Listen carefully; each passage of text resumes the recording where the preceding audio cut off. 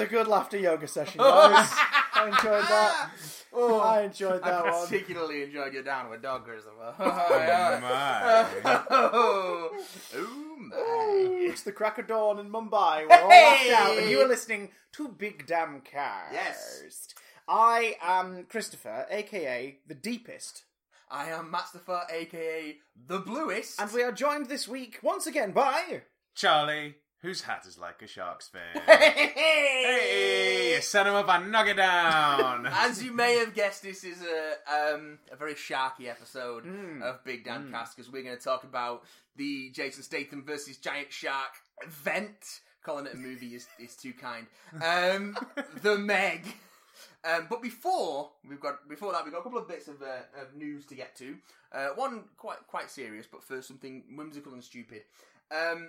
Rick and Morty fans are the worst. Episode 724. Yes, there have been more episodes of this feature than there have of our podcast. That is how bad.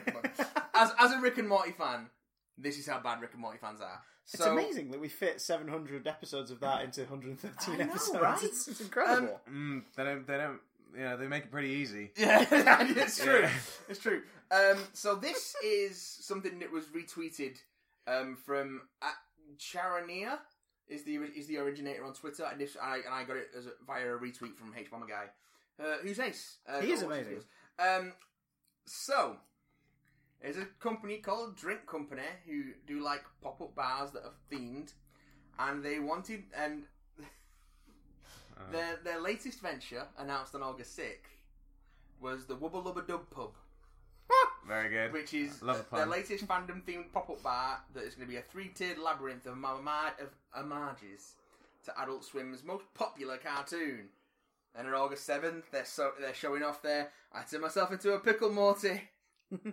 And they had, we've got Pickle Rick backshots. Made with old Grandad Bonded and Gordy's Pickle Brine. Yeah, oh, very good. And they're in beakers because... That sounds revolting. I know, right? But anyway, then, on Friday gone, turns out that they're not allowed to do that because Cartoon Network turned around and said, you didn't actually ask us for permission? So... So we're going to need to work something out here.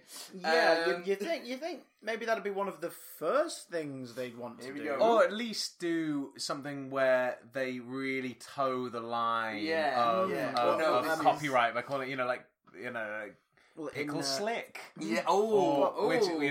Which sounds naughty too. So Yeah, you it could does attract a sound whole naughty. new batch of It does sound naughty. clientele. Well, just off of Hollywood Boulevard in LA is the Scum and Villainy Cantina.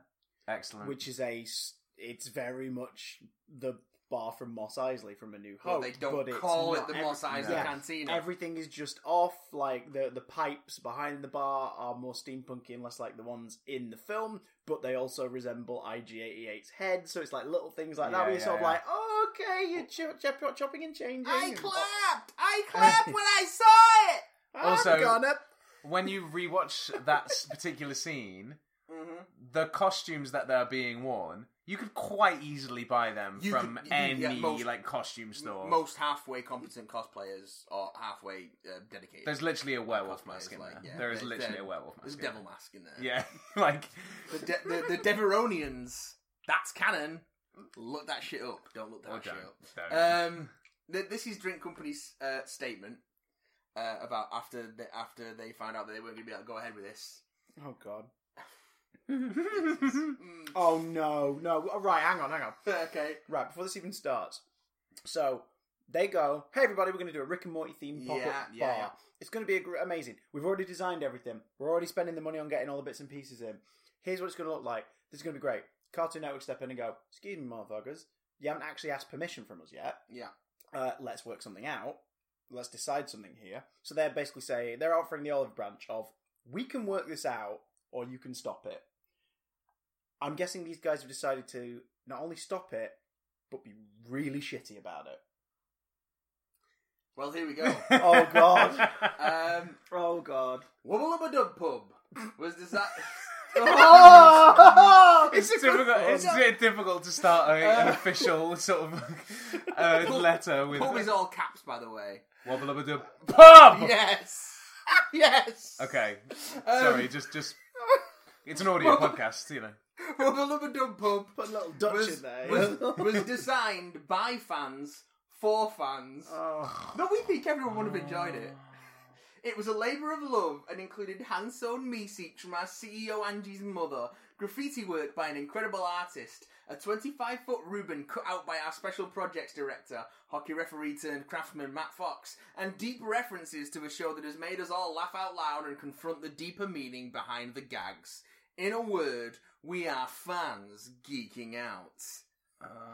Turner Broadcasting / Cartoon Network wasn't willing to let us do that and demanded we shut down. We then reached an agreement and thus delayed for a week, but they changed their minds, threatened us with exorbitant fees, and then took everything off the table today and refused to talk any further. The whole time we were operating in good faith and willing to make concessions to bring this wonderful work of fan art to life. And then do I need to go to the next one? Yes. We are entitled to this thing of which we own nothing. Now we have to lay off our beloved employees and take a massive financial hit, all because Turner Broadcasting and Cartoon Network are unwilling to figure out a way to let a great fan tribute happen.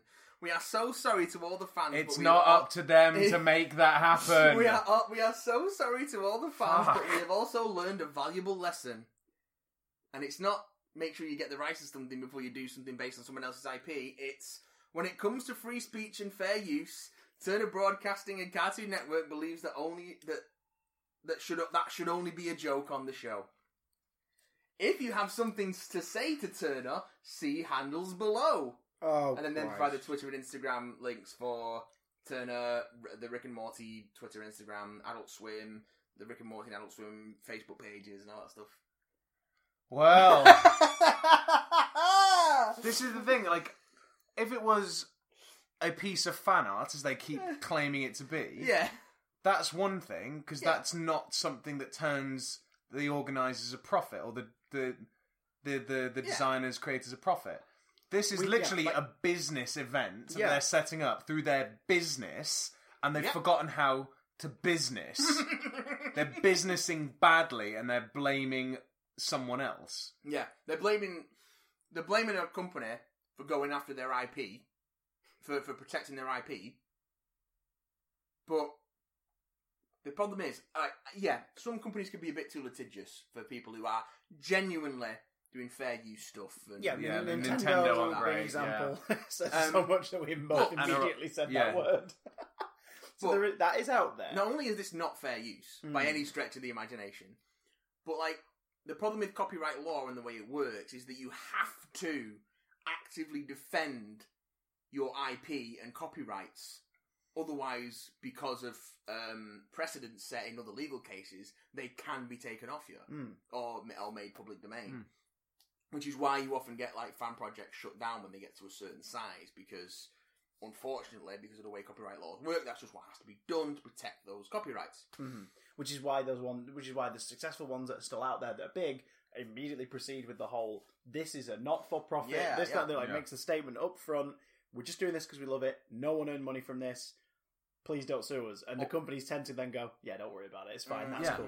Or in the example of carrying on with the kind of video game example, why ex people from Rare or ex people from Konami or ex people from Capcom have gone on to make kind of spiritual successors to those original things, sort of taking inspiration from them, for better or worse in some cases. Mighty Number 9. With Mighty Number 9. And ending up with things like Yooka-Laylee and what's the Castlevania? Bloodstain. Which take the inspiration that those original IPs kind of sort of stirred up, but aren't trampling all over the IP itself. Not that the Konami ones would have to worry, because Konami don't make games anymore. But in this case, this is like a flagrant kind of use of someone else's IP, and you're then kind of throwing your toys away, at the pram, when the owner of which comes after you and goes, "Would you mind? Would you mind not?" Like it's taking someone else's stuff, yeah, and then kicking up a hissy fit when they ask, when they ask you not to. Once again, Rick and Morty fans are the worst.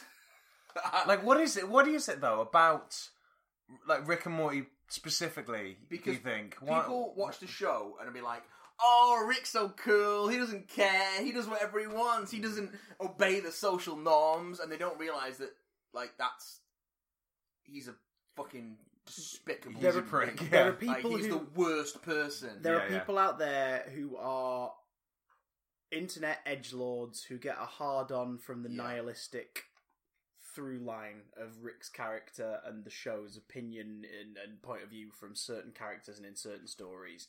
And they just, for some reason, decide, this show gets me. If you don't get me, then you don't really care about this show like I do. So I'm going to open up a bar, and it's going to be amazing. And we don't need permission. Screw that. Rick wouldn't ask permission. Yeah, that's exactly it. Rick wouldn't ask permission. Yeah, but permission's for squares. It's like... I'm so surprised they didn't just say, like, you know, Turner and Cartoon Network are a bunch of Jerrys. Do you know what I mean? Just like, they were one more sentence away from just, oh, crap. And here's the thing. It's entirely possible that Cartoon Network did just say, right, let's have a private communication. Got in touch with them and went, look, we'd rather you just shut this down. Well, they were within their rights to just go, absolutely not. That's what they were saying. They were saying that they had... they had a discussion and it got to that. They also suggest, though, that, you know, that they were looking to take an extortionate cut of it. Again, well within their right to do so. But at the same time, based on the attitude of that, like, sign-off letter, I wouldn't be surprised if they went into the initial chat with Cartoon Network and Turner guns blazing and immediately made them go, yeah, we don't want to do business with these guys, shut them down completely. Like, they probably went in, considering they got in touch with them publicly in the first place, they probably went in to be like, all right, you can't really do this without us. Sorry. Here's how we're going to do it. We'll take, like, this much of a profit, and la la la, and blah blah blah blah. Cheers. And they've gone, no, that's our money, and then been shitty about it. Yeah. So this could have been the start of something kind of cool. The idea of licenses sort of loaning out the rights to a degree to events. Like, whether or not Cartoon Network came in... You can name a drink after something from a TV show, that's fine. As long as you're not using the character on your promotional artwork and sticking it in your establishment. Like, that's cool. These guys could have bridged that gap had they been civil about it. Yeah, exactly. And like, even if Cartoon Network had come down on them like a ton of bricks and said, shut the thing down, absolutely not. There is no way on hell, earth, or whatever other dimension you happen to want to go through that this is going to happen. Yeah. They're still within their rights to do that. Yeah. They're not wrong to do that, because like you said, Matt, like, the idea of owning IP and the part of the whole thing with copyright law is that it needs to constantly be a kind of offensive, like, an offensive defense. Yeah. And otherwise it gets abused. I think that is a problem with copyright law. I think copyright law in and of itself is problematic because Disney keep extending it because they don't want to lose that mouse. Yeah. And as such, it is allowing an enormous company to hold on to more and more and more and more and more properties. And they become like that. They're becoming monolithic. The dragon hoarding its golden coins. Especially with the Fox merger, which is this whole other brand of awful. I am Mouse, destroyer of worlds. He is Mouse, destroyer of worlds. But, you know, it's... So once again, fuck Rick and Morty fans. As bad as copyright law is, it is there to protect people who have good ideas and who are entitled to earn money off the back of those ideas. It's also abused by corporations to keep, like you say, dragons holding their gold, but it does also protect smaller creators, so it's important to respect it in that way. Rick and Morty fans, they are why we can't have nice things. Also Star Wars fans. Oh, Christ. So, as you are no doubt all aware, because you should be, because it was fucking stupid, Kelly Marie Tran was abused and harassed so badly on social media that she deleted all her Instagram posts over the summer in response. She's been silent for a bit over it, but recently she penned an open letter that was published in the New York Times today, actually, as we're recording this, is the August 21st. Year of our Lord, which 2018. explains the thoughts and feelings behind that. And I'm just going to read the whole thing because I think it's got an important message. It's going to be slightly weird because I'm not a woman or a person of colour, and I'll be referring to myself in the first person as those things, but hey, just go with it, alright? Just imagine. Theatre of the mind, people. Theatre of the mind. This is... this is Kelly Marie Tran, an open letter published on New York Times.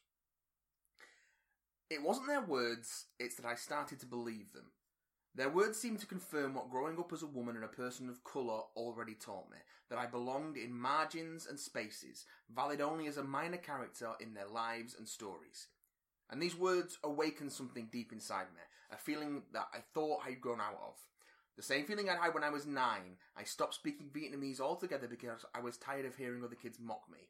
Or at 17, when at dinner with my white boyfriend and his family, I ordered a meal in perfect English to the surprise of the waitress, who exclaimed, "Wow, it's so cute that you have an exchange student." The words reinforced the narrative I had heard my whole life, that I was other, that I didn't belong, that I wasn't good enough simply because I wasn't like them. And that feeling, I realise now, was and is shame. A shame for the things that made me different, a shame for the culture from which I come from. And to me, the most disappointing thing was that I felt it at all. Because the same society that taught some people they were heroes, saviours, inheritors of the manifest destiny ideal, taught me I existed only in the background of their stories, doing their nails, diagnosing their illnesses, supporting their love interests, and perhaps the most damaging, waiting for them to rescue me. And for a long time, I believed them. I believed those words, those stories, carefully crafted by a society that was built to uphold the power of one type of person, one sex, one skin tone, one existence. It reinforced within me rules that were written before I was born, rules that made my parents deem it necessary to abandon their real names and adopt American ones, Tony and Kay. So it was easier for others to pronounce, a literal erasure of culture that still has me aching to the core. And as much as I hate to admit it, I started blaming myself. I thought, oh, maybe if I was thinner, or maybe if I grew out my hair, and worst of all, maybe if I wasn't Asian. For months, I went down a spiral of self-hate into the darkest recesses of my mind, places where I tore myself apart, where I put their words above my own self-worth. And it was then that I realised I had been lied to. I had been brainwashed into believing that my existence was limited to the boundaries of another person's approval. I had been tricked into thinking that my body was not my own, that I was beautiful only if someone else believed it, regardless of my own opinion. I had been told and retold this by everyone, by the media, by Hollywood, by companies that profited from my insecurities, manipulating me so that I would buy their clothes, their makeup, their shoes, in order to fill a void that was perpetuated by them in the first place. Yes, I have been lied to. We all have. And it was in this realisation that I felt a different shame. Not a shame for who I was, but a shame for the world I grew up in. And a shame for how that world treats anyone who is different. I am not the first person to have grown up this way. This is what it is to grow up as a person of colour in a white-dominated world. This is what it is to be a woman in a society that has taught its daughters that we are worthy of love only if we are deemed attractive by its sons. This is the world I grew up in, but not the world I want to leave behind. I want to live in a world where children of colour don't spend their entire adolescence wishing to be white. I want to live in a world where women are not subjected to scrutiny for their appearance, or their actions, or their general existence. I want to live in a world where people of all races, religions, socio-economic classes, sexual orientations, gender identities, and abilities are seen as what they have always been, human beings. This is the world I want to live in, and this is the world I will continue to work toward. These are the thoughts that run through my head every time I pick up a script, or a screenplay, or a book. I know the opportunity given to me is rare. I know that I now belong to a small group of privileged people who get to tell stories for a living, stories that are heard and seen and digested by a world that for so long has tasted only one thing. I know how important that is, and I am not giving up. You might know me as Kelly. I am the first woman of colour to have a leading role in a Star Wars movie. I am the first Asian woman to appear on the cover of Vanity Fair. My real name is Loan, and I am just getting started. Wow. Kelly Marie Tran is fucking great, guys. Wow. We have to do better, like, as a society. Like, this is why on a podcast that is basically two white dudes banging on, two white straight cis dudes banging on about inclusivity and diversity and stuff like that, is because we come from a position of relative privilege, so we have a fucking responsibility to ensure that we make ourselves open to that diversity, and everyone does. like, if you're in that position of privilege, then you just have to. You have to open it up to everyone else, or we're not going to get any better. And that's why I like to bang on about inclusivity and diversity, because it's not good enough. We're not doing well enough. We're not doing enough. No. And then you think for all the kind of steps forward that we take, and then for the kind of level of abuse that Kelly Marie Tran received to be so toxic and so relentless, so as to force her away from the spotlight completely. And clearly she is a strong-willed, intelligent, sort of powerful woman in her own right. And for that to sort of, for her to still be driven away like that, it shows that there is still far more work to be done. Like, hearts and minds take longer to change than any kind of policy. I know, I grant you. I think the thing that troubles me, though, is that why do those fucking hearts and minds need changing, man? And I think she gets to the root of it in that the sort of society we live in and consumerism particularly sort of creates those beliefs. But, like, what's the fucking problem? I don't. Yeah, exactly. What is the problem? Why do people feel the need to hound her off Instagram in the fucking first place? And what? Because, like she said, she's the first. Yeah, she's the first person to be put in the position at Star Wars. The first person to be put. Was it Vanity Fair? Vanity Fair. And so she is. The first Asian woman on the cover of fucking Vanity Fair. Yeah. Like, how long fucking Vanity Fair been going for? Well, a while. Yeah. Like, so it sort of, without meaning to be, she is essentially the first. She's the first one putting her head above the parapet. Yeah. And so, but the fact that she's being shot at, that's the issue there. Yeah. Like, why are people kind of got their, why have people got their, what's the fucking quivers problem? ready to shoot her down? Because in terms of like why she was a target on the surface level of it all when that film came out, people just decided to attach their distaste for the movie. People who really didn't enjoy Last Jedi decided she's the reason. I mean, she's the punching bag for us to make it clear. We don't like your character, so we don't like you. And in expressing that, we are going to describe you like this. We are going to insult you because of this. That's the... Do you know what I mean? Like, it's... Oh, and again, I say this as the person in the room who didn't like The Last Jedi.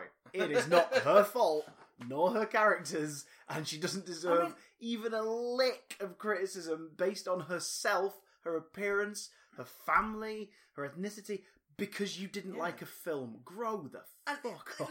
We've touched on this before of how I don't understand how people have taken this to such extremes in that the reasons that they don't like this movie, and this is why people who have genuine actual criticisms of it as a piece of work, as a film, hello, aren't always taken seriously and just dismissed out of hand, because there is, and it was the same with the Ghostbusters movie, the Ghostbusters 2016 movie, and it's been we've seen it in a lot of franchises recently. We've seen it in the MCU movies to a degree as well, but like so much of the backlash of the negative stuff that is said about these projects is because it's got too many women in it, or it's got too many people of colour in it, and why is that an issue? Why should that? Yeah, why is that being used as a criticism at all? Yeah, why is that? But and it's. But this is like I said last time I was here, is when equality to people that are privileged feels like something's being taken away. When in fact it is not. And that's the most common thing that you see when people sort of try and get to the root of this, is people who are in a position of privilege feeling like they're having something taken away.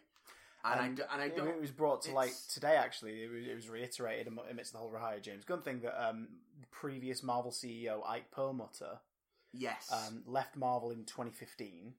He was sort of removed, really, wasn't he? It was sort of like complaints there was the company. There was rebellion in the ranks against him. People were not fans and stuff. Yeah. And eventually he left. And Kevin Feige's been quite open about the fact that the only reason we have Black Panther now and Captain Marvel now is because these were movies he's been pushing since the MCU project took off proper after Iron Man 2.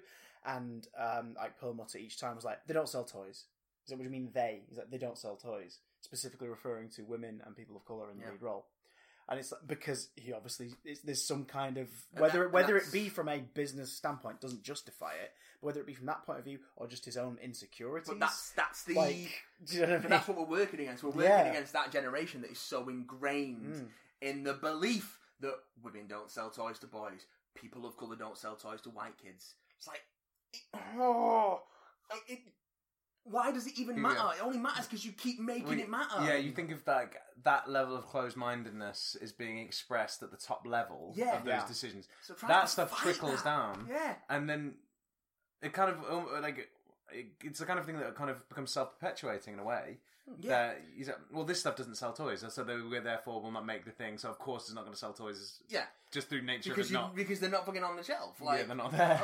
The Rey toys aren't selling for The Force Awakens. You didn't fucking release any. Yeah. Like, of course they're not. But the Movie Bob did a recent video on the James Gunn thing where he had a really good analogy that I quite liked about the guy whose name I can't remember, who's basically the guy who fired James Gunn, and he's the Disney exec. And like the reason they're not going to hire James Gunn back is because he's got to look like he's got the biggest, strongest dick at that company. Yeah, and wave it around. So even if it is the right thing to do, if he reneges on that, then he looks weak. Because we're in an age of Trumpism where admitting any kind of fault. And that's not even Trumpism, that's just like corporate, particularly America.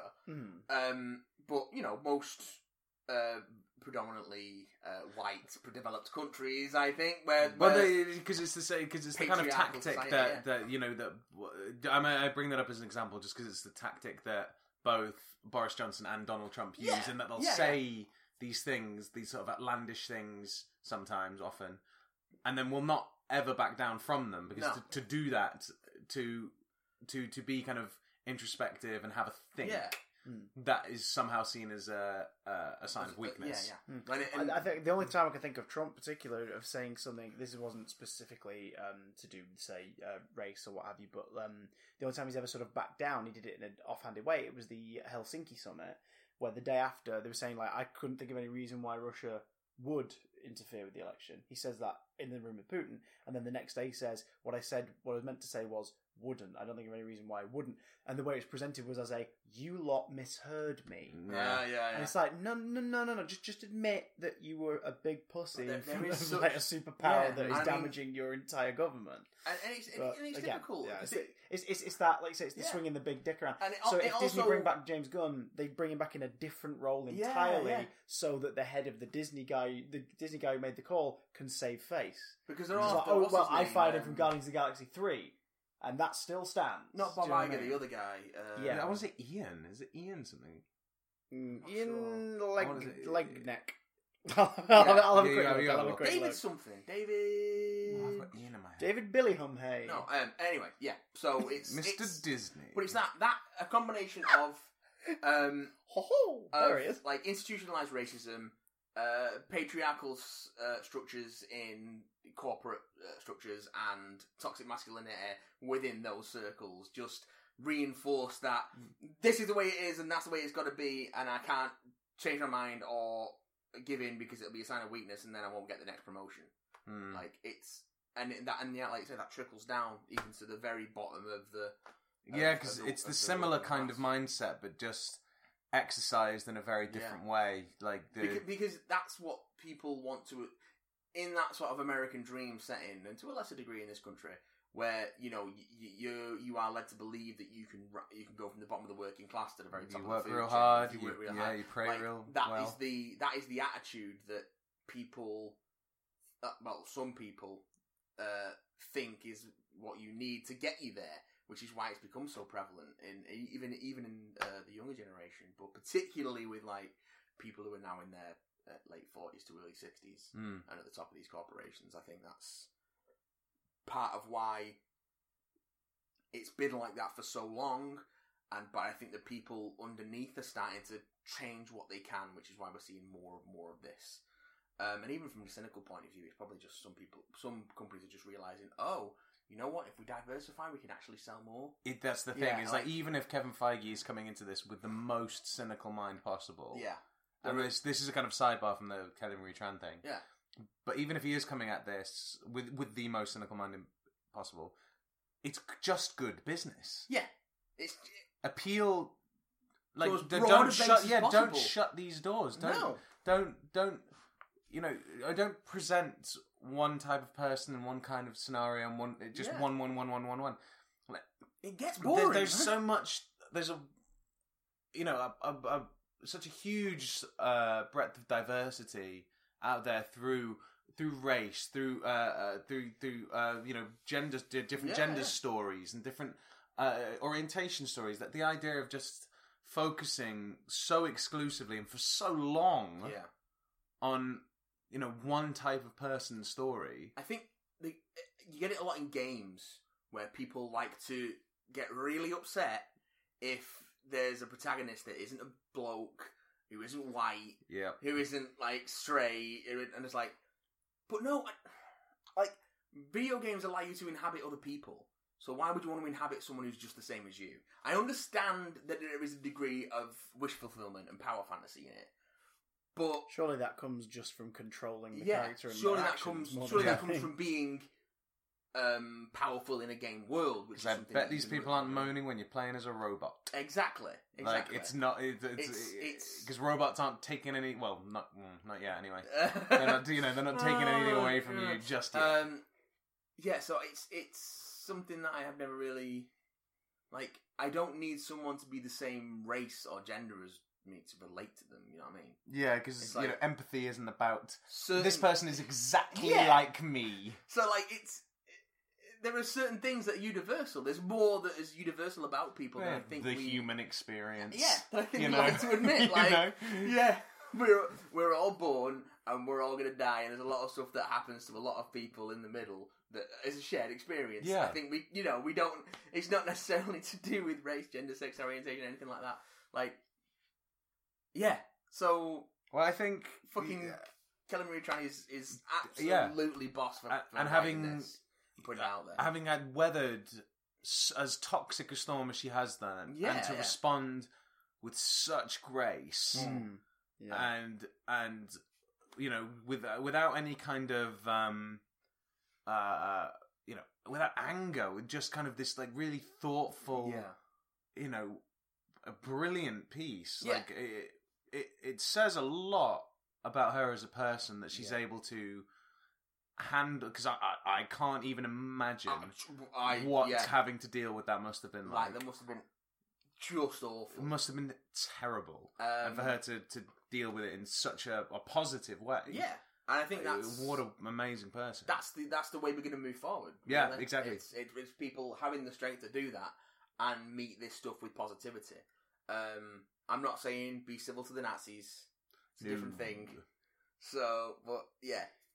Trying to respond to this adversity with positivity. That's the way we're going to get through this. Yeah, addressing the problem in a very kind of coherent way, whilst also saying this is not a fight that's done. Yeah, like that's this is not the way things are going to be. No, I think you'll find. And with people like Kelly Marie Tran kind of leading the charge in that kind of change, and many others as well, but just her in this case, that is a reason to be cheerful. People who are coming up and rising through into that big part of their careers, they're going to be able to make decisions and make examples and lead. That's what's exciting about it. Yeah, totally. Yay! Yay! Alan Horn was the Alan Disney man. Horn. Alan Horn. Fuck Ian. Alan Horn. Sorry, Alan Horn. Fuck Alan. Ian's horns. Alan! Fuck Alan Horn. As well as so who else? So fuck Alan Horn. Fuck Johnny Depp. Are there any others? Fuck Avi Arad. Rick and Morty Avi fans. Arad. Fuck Ike and Perlmutter. Fuck Rick and Morty fans. Fuck everyone. You, dear listener. Fuck you. Fuck Mike Cernovich. Mike Cernovich. Yep. That's the this delivery. I was like, "Fuck you, mister." I was like, yeah. Fuck Aaron Paul. Fuck Logan Paul. Wait, hang on. Which Fuck Paul? Peter Paul. Both of them. All of them. Wait, Aaron Paul. Aaron Paul's Not done Aaron nothing Paul. to you. Aaron Paul. Jake Paul. Yeah. Fuck Sorry, the Paul Aaron brothers. Paul. Not you. You're Fuck good. the Paul You're brothers good. and their creepy dad. Bitch. The Paul brothers. Aaron Paul's good. Logan and Jake, not so good. Different Pauls, not the same Pauls. Oh, too many Pauls. Too many Pauls. Too many It's not my Pauls. life. I know loads. My dad's called Paul, and loads of other people in my life are called Paul. It's very confusing. Can you hear that sound, listeners? That's the sound of Matthew digging a hole. I can't dig myself out of this. But you know what you can do? Find another layer beneath. We can swim down to the bottom and then swim beneath the bottom, where we will find The Meg. Oh, boys, let me tell you. Slick. Ho, ho, ho! You know, you were saying before about marketing to as wide a base as possible being good business. Yeah, this is Yes. I mean, this You know- you could literally just watch or just have a look at the poster. Yeah. Anyone, anywhere, Yeah. anytime, any place, and you would know exactly how this is gonna go. Now, this is a story all about how a basic screenplay format has a shark in it, and it's just kind of, it happens. It's a movie about a giant shark, and Jason Statham fights it. See, now that you got me. Like, what more do you need to know? It's also clearly one of the latest in those long lines of movies where Hollywood is clearly... Well, it was co-produced by a Chinese production company. So it's clearly Hollywood going... Production company or the state? Yeah, I was Yeah, going to say, it's a the state. state. A Oh, fuck state. It's literally the state, I think, yeah. So it is Hollywood going, you know what, it's like a billion 3 people, yeah. people there. So we should probably make some movies that appeal to them. China, but also it's to do with data in the last sort of decade. China have suddenly started going to the movies more, like as a family China activity, bringing over more foreign movies. Yeah, it's because in China it's never been. It's not, you could say like as a family, like name 5 activities you love doing, and most people would probably go, oh well, I've got the cinema at some point. It's not really a big pastime in China as it is, say, in other parts of the world. Yeah. In the last decade, however, that has been changing. And again, it's because, like, Chinese stuff has been going out more and they've been bringing more things in. So it's that culture curiosity and everything. And, great. So Hollywood have really, really doubled down on this. Hollywood! To the point where now, alongside the Meg, films like The Great Wall, Skyscraper... Oh, I need something to watch Skyscraper. Yeah, there's a few of them actually out there. Pacific Rim 2. We've had it in other films, like Iron Man 3 was a great example, where they've got scenes specific for the Chinese market, which include Chinese actors. Which I think Michael Bay tends to do this as well, because his films, the Transformers films, as time has gone on, have done less and less and less well, sort of quote unquote domestically, meaning the US. But I've continued to not only do well, but I think have done better in China. Warcraft did really well in China as well. Did Well, really well in China. It bombed everywhere else. Yeah. Does the game? I don't know. Does that? I'm not sure. Brand recognition. World or of Warcraft. I know there is online gaming is a big thing in China. I know it's South Korea are like the ones that are South crazy Korea mad are big for it. on StarCraft. Like big on StarCraft. Okay, specifically StarCraft. Is it? Okay. But yeah, there's also a lot of online games have specific Chinese versions because of their internet censorship laws. Yeah. So I know and different belief systems and stuff can affect certain stories. Like for example, there's anything involving depictions of an afterlife. Yeah. If it cannot be tweaked to reword it as just spirits and ghosts and remove any references to the undead, they won't have it. They're not big they on won't take skeletons horror and basically is just kind of gone. Yeah, it's like a very specific Jason sort and the of... Argonauts, the Ray Harryhausen stuff, those skeletons all gone. But like the Ghostbusters reboot, for example, did not get a Chinese release, and it was very last minute that was just they decided no, it's not happening, and it's because they couldn't in any way recontextualize it that the ghosts weren't people who had passed on. Like they couldn't change it. So these are just like mischievous spirits or like I'm not scary things. Yeah, it's I'm not sure they contextualized that in the first place. To be fair, I think it's to do the with film is not great. I think it's to do more with like the way the story starts because like here's this house and the people who lived in this house. It's like all right, so the ghosts are the people who live in this house. You're telling us what happens after death. That's disrespectful. We're not. We were the ghosts all along. Yeah, exactly. Because there's certain stuff like that. However, again, it could just be to do with the artistry of Western filmmaking being fascinating to Chinese audiences. Yeah. Because there are different levels of film. I got to work in India last year, and we filmed within a Bollywood Studios to make a music video. Yeah. And while we were there, we sampled a bunch of stuff. We were like, let's watch a bunch of things as much as we can. Because we're like, when we ever get the chance to sort of go around the little exhibit part of this studio and look at the stuff they've made and be like, this is really cool.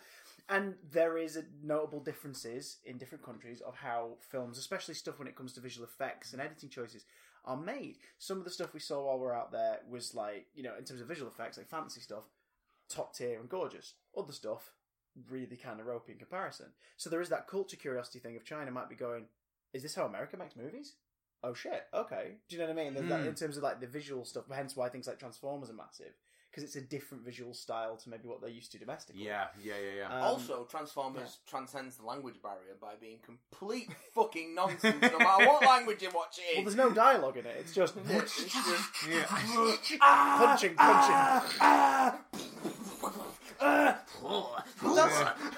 I was 16 and she was 15. It doesn't count. Romeo and Juliet. Oh god! Fuck off. But that's true. Like that's fine. Ghost's not fine. Romeo and Juliet's fine. But it's the reason why like dialogueless stuff translates perfectly into lots of countries, specifically physical comedy and I mean silent era film and stuff was shared worldwide. Yeah, like, it was everywhere because stuff plays different markets. In. Exactly. Mr. Bean. Like, do you have any idea how big Mr. Bean is as a property? It's nuts. That cartoon and the original shorts, the original series, and the cartoon ones are everywhere on this planet. Yeah. They're absolutely everywhere, and it's because it is dialogueless. It's easy to relate to. Everybody can jump on board, and it's good. Matt Lucas's sort of experiment Pompidou did the same thing. It was huge in Europe and the rest of Europe. Huh. Over it was just sort of like, it's a funny little like sort of slapstick silent comedy on a Sunday afternoon. The rest of Europe played massively because again, the language barrier was not there. It was gestures and grunts and noises and everything. So basically, there's a market in China, and Hollywood are cottoning on to that. Yeah, and as such, are doing something that is arguably really cool. And then you look into like the state applications of it, and you think, okay, it's good. But it's really cool. Is they're basically going, right, let's work together. Chinese studio, US studio, or US studio working for a Chinese distributor. Let's do this. Multinational cast. Yeah. And that's the first thing I'm going to point out about the Meg. It has got a really, really like diverse cast. Very true. In the best way. Like, it's not a thing. It's not brought up. It's not a focus. However. It doesn't have a particularly well fleshed out cast. That's true. There are lots of people there. Yeah, there are lots of really good actors from everywhere, all around the world. But actually, there are lots of bodies there. There are lots of people. They are not allowed or given much to do to showcase that they're good actors from different places around the world. No, particularly when you've got 45 plus minutes before anything even resembling a shark shows up. So you're stuck with these people for a while. However... Oh, more however's. I didn't hate that. Yeah. They were just 2.5D enough for me to actually like pretty much all of them. Yeah, so I like could be a strong word. Like I tolerated. Like in the same way that, I don't hate the people that I'm sat on the tube with. No. Like they're there and I'm happy to tolerate them, but nor do I like them either. I hate some of them. Yeah, I might hate some of them. But then I hated some of these people maybe. Did I hate some of I think I hated some of these people. I don't think I hated anyone. No. I wasn't a fan of that kid. I thought the kid was fine. I didn't like the kid. She hears everything. I think the kid's performance was really like impressive. I think the kid's character was creepy as sin. Let's get down to brass tacks. All right, let's break the Meg down. Spoilers. Well, before we even say spoilers, look, because if we're going all in, I will say this before we get into spoilers. If you want to see spoilers. If you want to see Jason Statham fight a giant shark, this is the movie for you.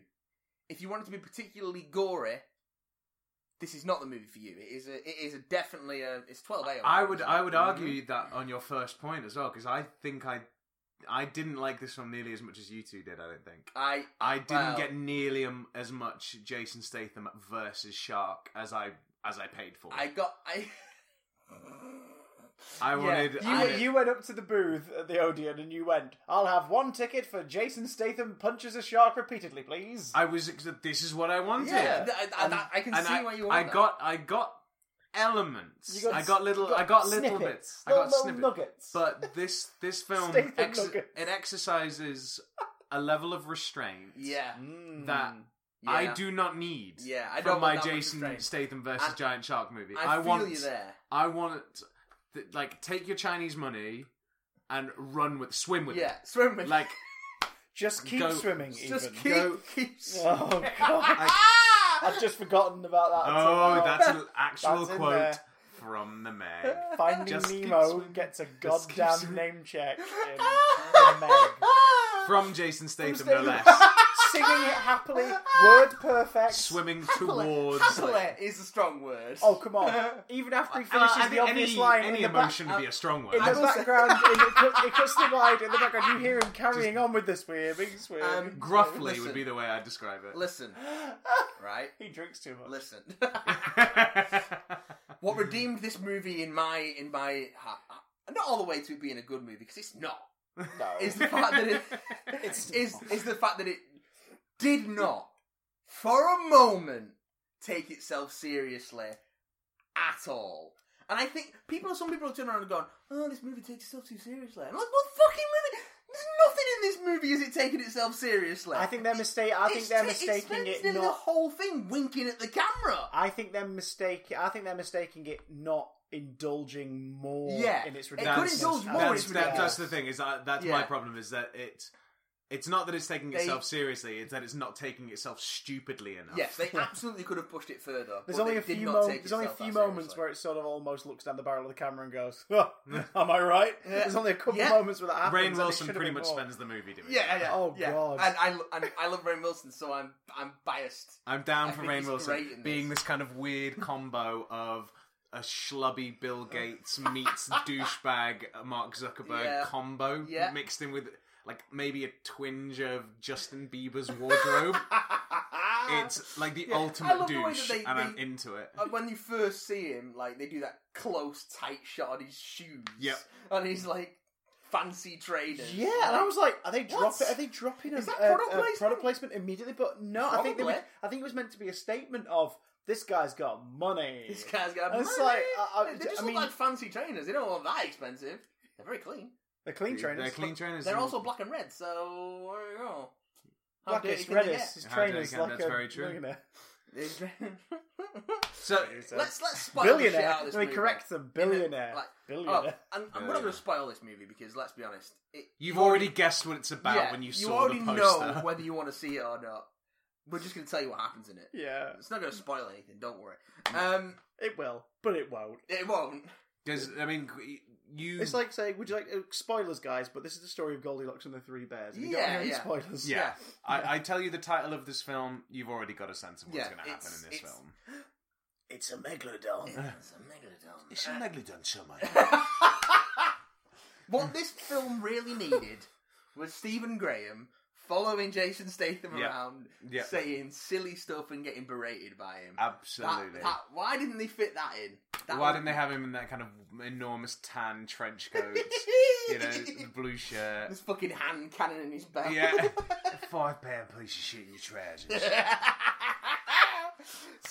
These are just things that could have made the movie better for me. Don't watch the Meg. Go watch the Snatch. Go watch the Snatch. Go watch the Snatch. Oh my! Don't Google the Snatch. Google the Snatch. Streaming the Snatch. No, don't do that. So do you want to just sort of break it down like plot point by plot point, or do you? I think we just go through the story at a casual pace. So I want to start at the very beginning. By the very beginning, I don't even mean the film. I mean the fact that this is a novel from when? 1997. And it's been in development hell since then. One of the first editions, we think it was the paperback edition. Yeah. Was printed with the caption on the front of the book, soon to be a major motion picture. Because the rights were sold. He had aspirations for this thing early. Yeah. And now 20 years later, he gets his bloody wish. But it's not that bloody. No, well, No. and the thing is, Then that's an issue. That is an issue. so the movie is a remake of the prequel story, The Meg or Meg Origins, and the first book. It's Meg. loosely adapted from what I can gather, but I'm not familiar at all. Well, because I Steve imagine Austin's that work. first book was, you know, it's probably a really kind of deep and complicated Yeah, tone. You yeah. probably had to streamline Hey! Just keep streaming. the novel a little bit because I'm sure it's super deepest bluest. Let's super deep, super blue. Bookmark is a shark. So yeah, I don't know what the book was like, so I can't attest to how good of an adaptation it is. But we do know that the story is about a submarine team rescue specialist. Yes. Jason, whatever the hell he's called in the Jason movie, Statham. Jonas We're something gonna or call. other, Statham. Oh yes, alright. it's Jonas, isn't it? It's I was gonna say- Jonas and the whale shark. Yeah, I was gonna say let's was just it call him Jonah? Was it Jason Job? Statham, but you're right. It was Jonas. It was Jonas. Job is something else. Because the biblical one is Jonah and the whale. Jonah and the whale. So he was Jonas. Yeah. Jonas and the shark.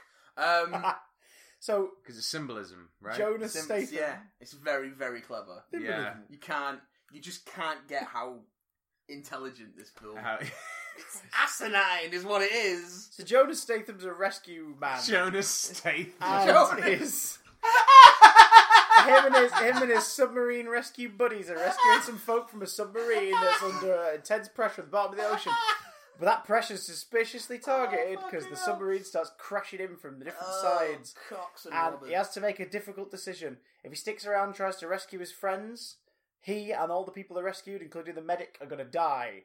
If they move now, his friends will die, but everyone they went to save will be saved. And he makes that call, and it's emotional, apparently. And then the submarine blows up because something attacks it. And then we get the credits. I didn't expect it to open kind of that bleakly. I thought we were going to have like the weird sort of pre-credits tag or something of like a boat being eaten. Or something.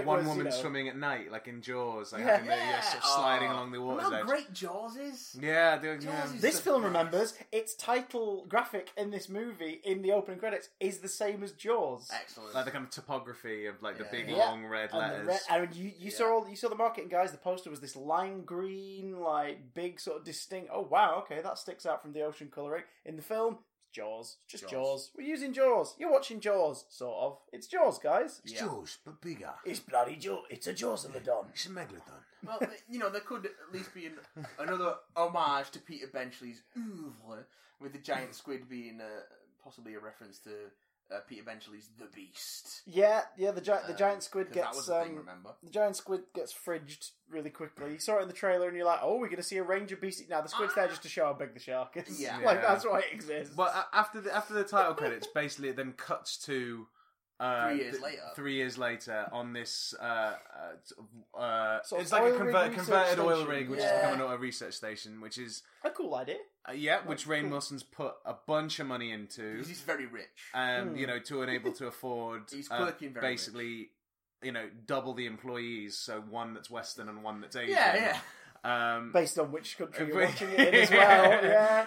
I did a bit of reading. Some of the and- scenes are indeed slightly different with different cast. Is that right? Didn't I say? Because yes. they do this. They film extra scenes in order to slot them in and out. It's not like big stuff, but it is little things Yeah, like yeah. a That's character very in the good. background has a line of dialogue. We'll shoot that scene twice with a different extra. It's That's and very good. Yeah. and basically, so what Rainn Wilson's put all of his money into is one scientific theory that the bottom of the ocean, guys. Specifically just the like- what is it? The Thingy Trench. The bottom of the they don't say the Mariana Trench. They say the Pacific Trench, I think. Yeah, it's meant to be the. It's Mariana somewhere Trench. near Yeah. Malaysia, though. Is that Yeah. right? Or so Singapore or something. Somewhere anyway. The bottom of that, which was previously thought to be the deepest point on planet Earth, The deepest, Yeah. bluest. the deepest, bluest point, is in fact not the deepest, bluest point, because that deepest, bluest point is in fact a mirage of some kind, and in fact can go deeper into some extra ocean, It's some a- lower ocean It's a that is beneath thermal the ocean. climb. It's like it's a layer of cold gas in the ocean that separates off a little microclimate ocean underneath it. To be fair, underwater lakes and rivers are a real thing. They are a thing, but aren't they because of like brine? Isn't it because the water is so dense with salt that it actually kind of hangs? It's almost like being unlivable. It's to do with like some of it's brine, but some of it is also like thermal currents. And, okay. And things like that. So it's not complete guff. I mean, it's almost complete guff. But there is a nugget of unguff. So basically, Rainn Wilson has paid for this research team to take a submersible down beneath the deepest, bluest mirage of thermal currents or brine or whatever the fuck it is, bottom of the sea, and have a look and see that it's there at all. That this thing is actually a thing. Like, and 2, be careful, you might just crash. Exactly. I mean, sure. I mean, when you put what was the number they flew around? It was like 1.5 billion or something he put into this research thing, which is like what 1.5 Avatar box office. It's a lot of money. So basically, to go beneath this thing and see what's there. Yeah, that's basically kind of what they're aiming to do, and without meaning to, they stir up some stuff. Yeah, well, they get stuck down there, and so you have to bring in Jonas Statham to come and save them. Well, they had to find him first. They have to find him first because he's in Thailand. Yeah, because hey, he's not just in Thailand, guys. He's really let himself go. He has really let himself go. He's getting fired. He's been drinking all the time. He's so schlubby. In fact, when he takes his shirt off, you'll see how schlubby he is. Yeah, he's so schlubby that he goes back. That he gets a medical before he goes down to the dive, and the doctor, who is also the person who got him fired because he's the medic he rescued, and then he's all pissed off they left people to die because he thought he saw something. This is sounding more complicated than the film. In fact, is. Basically, they thought he was crazy because he was like, I saw something. What the fuck was that? I saw Papa Lazarus. And then was like, no, you're crazy, Jonas Statham. You didn't see a big shark. Yeah, fuck off. Back to Thailand. You're not diving anymore. Go get drunk. Rent out boats. Or did he quit? Did he quit? Did he? Also, why wouldn't they believe? Like, what was their reason not to believe him? He's not got like a history of making stuff up. He had depth dementia. Oh yeah, they do say that, don't they? They do say depth dementia, don't they? That's why. That. Yeah, okay, yeah. Of course, he has that famous ailment, depth dementia. The dreaded double D. No, we're not talking about the Piranha movies. Hey! That's what this film could have done with, some of that Piranha camp. That's the most common thing I've seen with it. Like, even like the most positive reviews were like, this was pretty good fun, but it should have been more Piranha 3D. Bloody. Yeah. It should have been like not just bloody, but just like kind of campy and more stupid. It was pretty campy. I'm pretty. The thing is, I want more. Yeah, it could have been more. It could have been more. I mean, I'm trying to remember. I think it was Comic Book Girl 19's Twitch stream about it. She mentioned that shot in the trailer, which is from the end, as we know, of everyone on like rubber rings in the beach, like all hanging out. You just wanted at some point for it to just open mouth beneath a load of clothes, and it never happened. So I'm you on that, Jelly. I'm just like it's remarkably bloodless. Push it too much. The dog doesn't even die. There was a bunch of much more gory stuff filmed, but they cut it down to go for a PG-13. And you know why they done that? Because they wanted to get to as many people as possible. Yep. I mean, it makes sense. It's particularly if you're going to go and have a Chinese co-production. Yeah. The idea of them not going for the widest possible audience base does seem a bit self-defeating. Which is a shame. But it's a cut down. In the last couple of years between Deadpool and It, we've proven that like R-rated for the States, like high 15s, low 18 movies can actually do really well in the mainstream box office, but getting cold feet, I guess. Or whether they do well in China, though. Crucially, do those films do well in China? I don't know about that. I wouldn't be surprised if the home video release was the unrated cut. It would not surprise me. I.e. over here a 15. Would there be some with dumb scene put back in? Do you think there's going to be some dumb pun for that? Like something to do with Mega Edition. Mega, something like that. In fact, I don't know why I'm asking a question to which I do not want to know the answer. The Meg prehistoric cut. I don't know. The Meg. This is why I don't do this anymore, Mac. This is why I don't do this anymore, Mac. You've always got a beer in one hand. So that's why I'm always drunk. It's like, you drink too much. You were just saying that because I always have a beer in my hand. And why'd you always have a beer in your hand? I suppose it's because I'm always drunk. There are certain scenes like that one which are more or less verbatim, which do read as if they were written by a Chinese person in Chinese first. And Google translated. Google translated into English. The exposition snuck into dialogue in a way that just makes you go, wait, what? It's so odd. Because the one moment that stuck out for me, and I think it was just me who clocked it in the thing, because I mentioned it afterwards, and you were like, oh god, yeah, like, it was about the ex-wife thing. On this submersible that's gone down under the brine, happens to be Jason Statham's ex-wife. Yeah, Laurie. Of course. But we first discovered this in a weirdly shoved in line where they come to his thing, don't they? And it's like, right, we want you to help us, and it's like the professor in charge of the entire thing who he greatly admires, and which again I noticed another review points out there is a trend in a lot of the American and Chinese co-production films where the eldest Chinese character is usually on par with the villain in terms of their position, but are morally superior and a good person. And apparently that is a trend in a lot of the movies. Okay. So whoever the villain is, there is always a counterpart to the villain who is... The villain's an American actor. Yeah. The other one is a Chinese actor, and they're morally on a better ground. So the idea here was Rainn Wilson and... I can't remember the guy's name. Villain is a strong word for what Rainn Wilson is. Yeah, they retcon him into a baddie last second. Kind of, but even then, like, not... Not in a way. He does is all that villainous. No, idiotic and pig-headed, maybe. But they still have to give that scene where morally he's on bad ground. He is definitely morally which he wasn't compromised. But he wasn't as much till that scene, which is why it's really weird. But anyway, so there's that. But that professor arrives and he's with Mac. Who's called Mac just because they wanted a company guy to basically like. You need a Mac. Yeah, you need a Mac in a film like this. Yeah. Because the character's also a cookie cutter anyway. You might as well have the cookie cutter name. I'm surprised it wasn't a Dutch. Mm-hmm. Yeah, oh god. A Doc. Doc, yeah. They do call him Doc Heller, though, don't they? Oh, there is a Doc then in that case? Yeah, I think they do call him Doc. So they come to his flat and they say to him, what is it? It's like, well, we need your help. He's like, right, here's what's going to happen. You're going to tell me about something. I'm going to refuse. You're going to offer me more money. I'm still going to refuse. You're going to try to appeal to my bad nature. I'm still going to refuse. Because I don't have one. All the same, let's just enjoy our beers and have a sit down. And you're just like, okay. And then basically he plays him a recording from the thing, and it's Laurie. He says, Laurie's down there. And you see his reaction be like, huh? And then, I keep forgetting the character's name, but the professor, the head of the thing. I will look it up for you while you... Go, he immediately... The very first thing is the very first thing he says is, your ex-wife Laurie and two other things are down there. And it's like, what? Huh?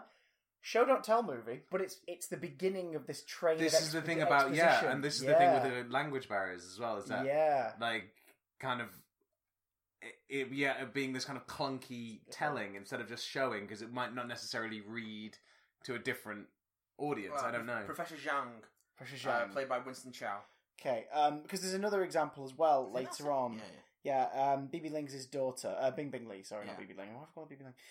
Bing Bing Lee, BB-8. Bing Bing Lee. Suyin Shang. It's Suyin, and there's a scene where Suyin briefly pervs on Jonas Statham in a towel, and then she does it. Do you blame her? Visually, with his tiny head and wide torso. His weirdly out of proportion head. Yeah, it's like he's so hench that his head looks tiny now. It's like one of those old school He-Man figures where they had like an elaborate helmet and that was an accessory, and then you take it off and the head's tiny compared to just the body. Just to fit the helmet. Those Power Rangers ones where they morphed, where you flip the head round and the head was really tiny. It's just because he's so wide now. Yeah. He's so muscular, and unless there's some head exercise he just is failing to do. I don't think you can bulk up your head. You can't bulk up your head. I don't think because he's lost his hair as well. So you can grow your hair up. You can't like.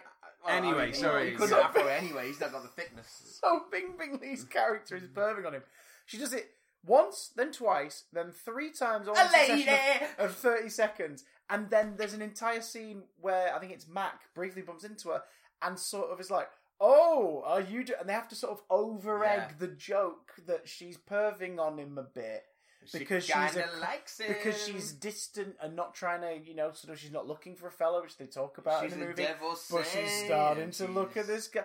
But it's the whole thing of, why are you over-egging this pudding? Oh yeah, because this too is exposition. Oh yeah. It's setting up, this is going to happen later. They're going to be... Her 8-year-old daughter tries to matchmake them. And does which is creepy 8-year-old. the way It's very done. strange. And Does the eyebrow thing. And yet, I don't like children. They hear everything. Implying what? That you having sex with her mother? On the subject of children, I just want to say that, you know, the kid on the beach at the end with the lolly? lollipop? He's credited as awesome kid on beach. Excellent. Oh, okay. Fair enough. I mean, He knows someone his has made agent's it, writing doesn't he? his IMDb entry. Definitely. Awesome kid on beach. Awesome That's kid on great. beach. I love Not crying large child with lolly. Awesome kid like on awesome kid on Oh, beach. after everything's gone down and like the shark's gone, the first thing he does is put the lolly back in his mouth.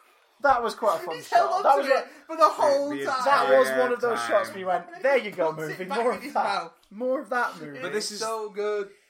So because this is the thing, you're kind of bogged down, particularly in that first half.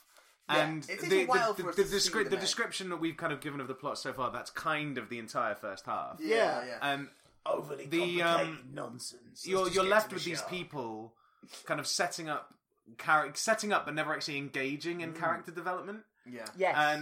And we're given back of the action figure bios Kind for their of, yeah. characters and their development and the story. It takes, like, for me at least, like a turgid amount of time for us to actually get some big shark action. And then we do get big shark action, and then it's over quite quickly, and then we get bigger shark action. Yes. Oh god, because this film should be called The Megs. Megs. The Shut Up Megs. Oh! You did it! Oh, exercise some self-control, We're doing Chris. so well! What do I win? What do I win? Nothing. You lose everything. You lose everything. I don't even get a no prize, I get an anti-prize. Whichever Meg wins, Chris loses. It turns out that the original Meg that escaped... I'm picturing that poster next to the shop. the original... Well, we start off with The Meg, which follows the rescue mission of Jonas Statham's ex-wife and others back up to the surface through some sort of heat tunnel that's released. They fuck with the temperature balance. There's a temperature balance from bottom ocean into our regular ass ocean. Yeah. Meg comes through that. It's, for reasons I don't know why it would, because presumably it's way colder in our regular ass ocean. It wouldn't like that. Now that's something. Where it's warm. From where it's warm through it being really well, that tunnel goes all the way to the surface. Now that is explained in the book. I've heard about this. Oh, okay. In the book, there are Tell me. In the book, there are multiple sharks, but there is only one Meg that is like the antagonist of the thing the creature's having to deal with. Because they go down there, and the craft that they go down there, they find one of these sharks. It's recently been killed, so it's dying. And they wrap it up in chains as best they can with the sub, and they pull it up for study. They pull it up through the crust. That doesn't sound like a good idea. In the stream of blood that is flowing from the shark, okay, that makes more sense. another one flows into it, following the scent, and goes up through it. So basically, in the book, it's a lot more metal. It's a tunnel of blood. Is how a Meg gets through. Right. Because the heat protects it. Like, the heat from the body that is bleeding out protects it just enough to break pretty through. fucking metal. That is pretty metal. But in this film, they just shortcut through that and go, as we went back through, we left a little hole for a moment. It shows this kind of crude, kind of UV, sort of heat map of what the entire ocean from surface to bottom looks like. That area of the ocean, and so, not the whole ocean. Charlie. No, because it shows the pillar of heat, kind of going. Oh, maybe whatever. I'm spending more time thinking about them. But apparently, two of these things came. Two of them got out. Or is it implying that the bigger one has been around for 5 years since that other submarine attack? The submarine wasn't underneath the crust. So how's no one discovered that then? How's no one discovered the shark already? Oh fuck! Yeah, I know, right? I didn't realise the bigger one was the one from the prologue. Yeah, so it was already out. So there was already a bigger shark. And that bigger one is also the one that comes and bites the glass. Yeah. On the research station. Oh, is it? Yeah, because you get a bit of foreshadowing that the one they catch isn't the big one. Almost immediately before it's revealed, because as they're taking the photo of it. Oh yeah, they're taking the pic. And the teeth are far smaller. So Jonas Statham brings left teeth in the thing. So and he's like, look, the teeth are not the same. again, they really did they actually have that? Yeah. I must have nodded off during that bit. It's like one line, and then immediately after that line, the shark jumps out of the water. Right, okay. I confess there were a couple of moments where I did the old head dip forward. Yes. So that must have been one of those moments. I completely missed that line and the ex-wife line. Actually, I spent most of that movie just shaking with glee at how silly it was. And every time, I know. Every now and again, a hand clamped around my knee and clutched it. No, I was just getting randy. He's so attracted to men with tiny heads and wide torsos. I mean, it is absurd. It's a look. It's a look. But basically, there's a part of the action kind of takes place on this research facility in the middle of the ocean.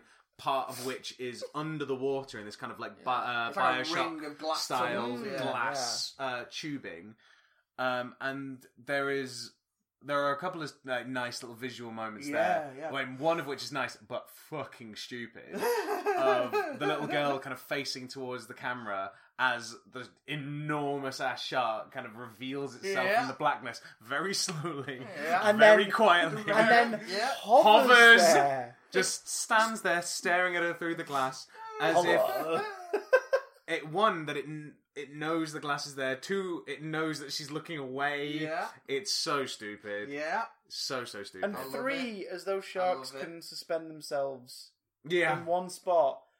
Like they're not just flesh torpedoes with teeth, which is what they are. Yeah, that's all they are. Maybe the Megalodon's got lungs, I don't know. Maybe, or, a hover pack or something, I don't know. Who's to say? Who's to say? I don't know. It's just going back and forth. Very, very quickly. So quickly that you can't perceive it. It is imperceptible to the human eye. Imperceptible to the human eye. This enormous shark is imperceptible to the human eye. The thing is, why I bring that up is because they are basically on this enormous water research facility that can seemingly withstand a megalodon bite, which it does quite soundly. They then proceed to get on the shittiest little tubboat I've seen in my fucking life, like not dissimilar to the one from Jaws. Nope. And they go searching. Yeah. This is no good. We can't. Do they find a megalodon? Yeah. Do they find a megalodon? Yes. No. They find a morality tale. Oh yeah, they got the because the movie stops for 2 minutes, not much more, but 2 minutes to talk about shark poachers. Yeah. Because they find 2 boats which have been the remains of 2 the remains of 2 boats which have been abandoned because no. No way that shark has swallowed everybody because it doesn't do that at any other point in the film. It doesn't seem interested in eating anybody. They fish out one arm. They fish out an arm. Oh god. But we see a bunch of shark corpses with their fins cut off, and Suyang basically is like with their fins cut off because someone says all these sharks have had their fins cut off. Whilst the camera is looking directly at them. Who would do such a thing? These ships belong to poachers. And they have it's only each have for one bowl of soup or something. Yeah. Sure. Don't get me wrong, it's a problem. Yeah, it is a problem. But maybe a slightly kind of not the most graceful way to address the problem. When Zhang says that, he is a marine biologist. He does have a vested interest in sea life, but also it is a moment it is the moment the movie goes, shark poaching is bad. Double down on the stupid. Where's the scene of the shark poachers like gutting one shark or whatever and we are baddies, cackle cackle. Oh look, that one, and there's one near the boat just slowly moving and one of them grabs at it and falls in the water and then they get eaten by the Meg. Where's that scene where you go, okay, you're giving us a message but you're doing it in a big stupid it's gonna be on funny the way. Mega Mouthful Edition Blu-ray. Mega Mouthful Edition. Yeah. Mega Mouthful. You're wasted here. You should be working in marketing over at the Chinese state-run film production company. How can we market to our audience best? Well, we are the state, so they'll take what they're given and they'll like it. You can kind of just do whatever you want. We'll even give them shark fin soup bowls on the way in to watch the movie. Oh no! So it stops for that morality tale, which literally does screech to a halt. Yeah. Like the Meg does in front of glass. Before then, they then think, I know a good way to kind of deal with the Meg. Instead of dealing with it in this enormous kind of fortified glass tubing that we have at this research facility, we'll put it in a kind of a shark cage. Yeah. A regular ass shark cage. Yeah. Which has like impenetrable glass all the way around, and then just a wireframe at the bottom. Oh, and that's when Ruby Rose pipes up and says it can withstand however many thousand tons of pressure. It's not going to break. It's not going to break. And to be fair, it doesn't break. And it results. The shark just swallows the cage, which is actually a pretty cool moment. It was like, okay, it's like, it's not breaking the glass, no, but it's eating me. Yeah, like, it's the one bit of useful information that Ruby Rose gives in the entire thing. Because she doesn't teach us how to get her hair like that. No, even though the other characters comment on it. Which I don't know if you thought this as well, but I thought that was literally them addressing the fact that they've been reshoots. I think it's just drawing attention just to a the shit fact line. that she's wet. She has wet hair now. Comedy, unquote. Yeah. Alright, so it was just a bad line. I think it was a failed attempt at character comedy. But also she then rebukes with like you want to talk or whatever, and the guy clutches his bald head and is like, And I think I said to you in the screen, I remember turning to you going, I think that was just an improv that they decided to leave in. Like it seemed like a bit of a back and forth. It's just there. Yeah, like, I mean, that's funny. Put it in. Whether someone wrote it, whether someone didn't, it's a rubbish line. It's a bad line. It's a rubbish line. Yeah. Shut up, bread maker. Sorry. Stop beeping. What's his name? Also, it's around this point that the movie adheres to, and then also comments on the fact that it's adhering to black stereotype. We've got one of those. The one black character that can't swim. It's okay. It's all right if you comment on it. There you go. It just means it's not a racist joke. It's a joke about racism. Again, it's not clever. It's not clever or stupid enough. No, to do that. It's not. If it went on either end of the spectrum or further, I think it could get away with stuff like that way more. But it's kind of it doesn't do it. No. Anyway, well, that's the other thing as well, isn't it? Is that Christ alive? That's the other thing is that it acknowledges the stereotype, but then it raises another question, which the movie asks: why can't you swim when you work on a research base? You in do the middle work of the in ocean? the middle of the ocean. And it wasn't part of the job description, and we all go, "Ha, it's funny." And then you think about it, and you go, "No, wait, no, that is a completely valid point. That's a silly thing. That's complete. Wait, hang on. So this is just a racial joke. Like you're not trying to subvert it by taking the mick out of it because no, like you designed the character to not be able to swim." In a research station in the middle of the water. He's not a visiting character. He's not someone who's come in from the outside. Sorry, I revert to the Back to the Future 3 version of that. It was very ZZ Top song when I stress out. Well, Double Back. Yeah. It's a happy place. Sure it is. Sure, alright, ZZ Top. So it's at that stage where the Meg kind of finally shows up in earnest. The proper Meg, not the fake Meg. Well, we have fake Meg. That's kind of what I mean. Yeah. Is that fake Meg kind of finally shows up and is like, all right, Statham, let's go. Let's have a bit of a scrap. Yeah. And Statham kind of just appeases it. Yeah. Jumps in the water. And that's another thing. Considering that Statham was a professional diver at one stage, and I feel like they missed the trick by him not having a sort of a double flip pipe. Kind of in there somewhere. I mean, he does get that. He does get that moment where the movie tells you exactly what it thinks of itself. When she's in the shark cage, Suyin's getting in trouble and she's being swallowed by the fake Meg. They're both real Megs. Yeah.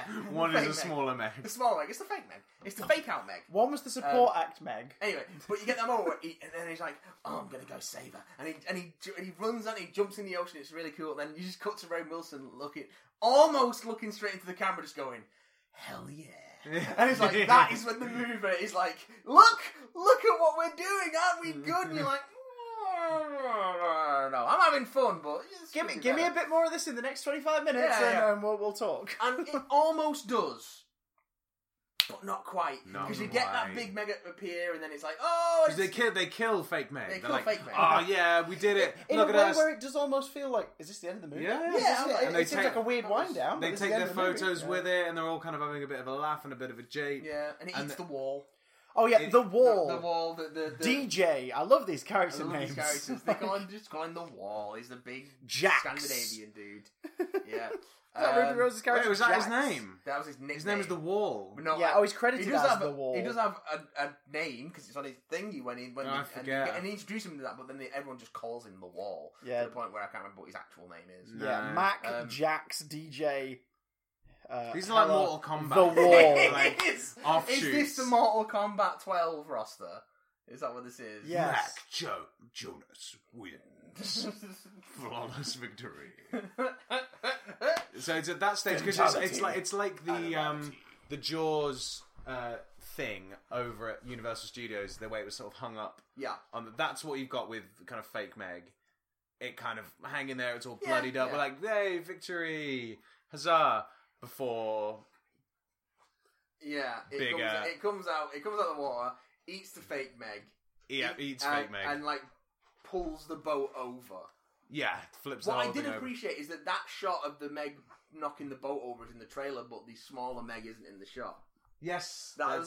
Yeah, that's cool that they actually took that step to be like save this. Because I'll be honest, surprise. My favourite moment in the movie was when the second one sprang up. So I was like, okay, there's more movie. And then basically, it was a nice surprise. Kel surprise. They're like, oh yeah, fuck this, we need to go. They lose the dock. The dock sacrifices. Oh, because there just happens to be a dinghy just there. Yeah. There was just a dinghy next to the boat. There's a dinghy just there, and then in the next shot there's two dinghies because they're on a dinghy. Yeah, of course. Yeah, so Mac's like, where's Mac? Oh, he's swimming out to that dinghy. Oh, and then there's two dinghies.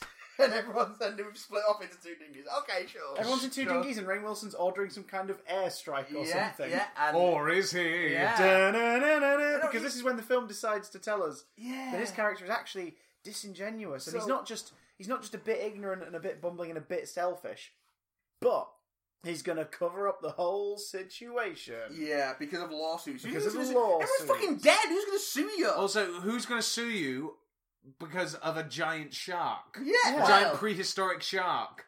Now, whose fault could that be? Dealing with the situation quietly, understandable. Man. He's the head of a big business, horrible stuff has happened, but it didn't happen because of him. However, if you want to wrap it up and then research it again in a different way, fair enough. But it's done in a way where it's like, he's sneaky, he's not a nice person. And it comes out of nowhere. Like, he gives a genuinely sort of kind of compassionate speech to everybody that ends with the dumbest line ever. I came here to celebrate with you. And now I'm here mourning with you. No, it opens with that. That feels like... Cause that's is that how the speech opened? Yeah. Oh, Christ. Yeah. That's one of those lines that feels like... Was this written in Chinese? I don't know. I feel like someone wrote that and was like, "This is the best thing I have ever written." They're so proud of themselves. So, honey, you'll never guess what? I crushed it in the writer's room today. Look at the contrast I made between these two states of emotion. I'm such a clever writer. It's all about ambivalence and juxtaposition. I'm helping. Yeah. Yes. And then suddenly he's with his little crack team, firing machine guns at the corpse. Oh, like a sort of SEAL Team 6 kind of Black Ops type. Yeah, and they're dropping and they're all in black, and they're all kind of aiming their guns out of a helicopter. The idea is that they're trying to say that they've blown the Meg up with these depth charges, and now they're just shooting at it for fun. Just to make sure it's definitely dead. And then like, what harm can it do? Like, what's it going to do to it? What harm can it do for us? Keep shooting. And then they send a guy. They send a guy down, and he's like, "Oh, okay. Get a tooth from it." It's like, okay. And then you can't find a tooth on it, and then you're like, "Oh shit! They've just killed a whale." Which begs the question: how the fuck could you not tell a whale? Because they're idiots. And that was the only gore. That was the only real gore in the movie. Yeah, as well. Like whale glory shots everywhere, and bubbling and all that oh stuff. shit! And then they take off, and he falls out of the helicopter, and they leave him behind. And then he gets chomped by the Meg. Yeah, in an apparently karmic death, but which didn't seem as you know. Okay, fine. That kind of level of.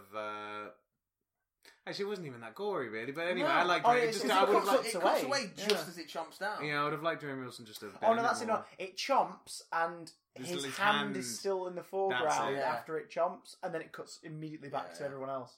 So now we've got bigger scarier Rainn Wilson filled Meg and it's on the heading loose for the now. coast. It's heading for Singapore. Yeah, like a really densely populated beach. Yeah, full of seemingly the worst people. And then everyone realises that, oh no, he hasn't actually told the authorities about this giant shark. Yeah. We've got to go stop it on our own. We'll commandeer the evacuation boat. Oh no, they do try to contact people. There's a very brief line. Jax goes like, "Yeah, we tried to phone it." It's Mac. Oh, Mac does it. Yeah, where he says like, we tried to call it in, but apparently the Coast Guard think that we might be lying about the giant it sounds like a prank shark. call. And it's like, okay, sure. But coming from a research facility, like, I don't know, do caller ID, people. Yeah, I know, right? Show that scene. At least show that scene and indulge in the ridiculousness of it. Yeah. Be like, yeah, whatever, man. Yeah. Like, just show that dumb scene. kids. And then have those big guys be the first ones eaten or something. Yeah, and, that's some hubris that was there. Bit of daft sort of obvious fun. No one is punished for their sins in this film because no one actually commits any. No one's actually all sins. that. Yeah. Rainn Wilson is punished for last second sins? He's sort of short-sighted and a bit misguided. He's not actually evil. Or unless this is subverting the whole kind of, narrative device. And just it's not that clever. This No one who wrote this movie has ever heard of something called a narrative device. They think that's a spell checker. Like, no one knows what that is. But you get this neat sequence of, like, the Meg approaching this densely populated beach, and you get to see little spotlights of different little pools of characters, all of whom are awful. Yeah, there's a guy in a bubble, like like literally walking over people's heads. And then there's the guys who are trying to woo the girls on the other float. There's a neglectful mother, and the kid with a lollipop, the awesome kid on beach, as he's credited. And she's just on her phone. He's like, I want to go swimming. No, you can't go swimming. I want to go swimming. No, you can't go swimming. All right, go swimming. I want to go swimming, but I can't go swimming. Because they're all so distracted and wrapped up in their own little bit of business. They don't notice. They don't notice the enormous shark just underneath the surface of the water. And then all fucking hell breaks loose, but it's strangely bloodless, and people get killed, but there's no real blood.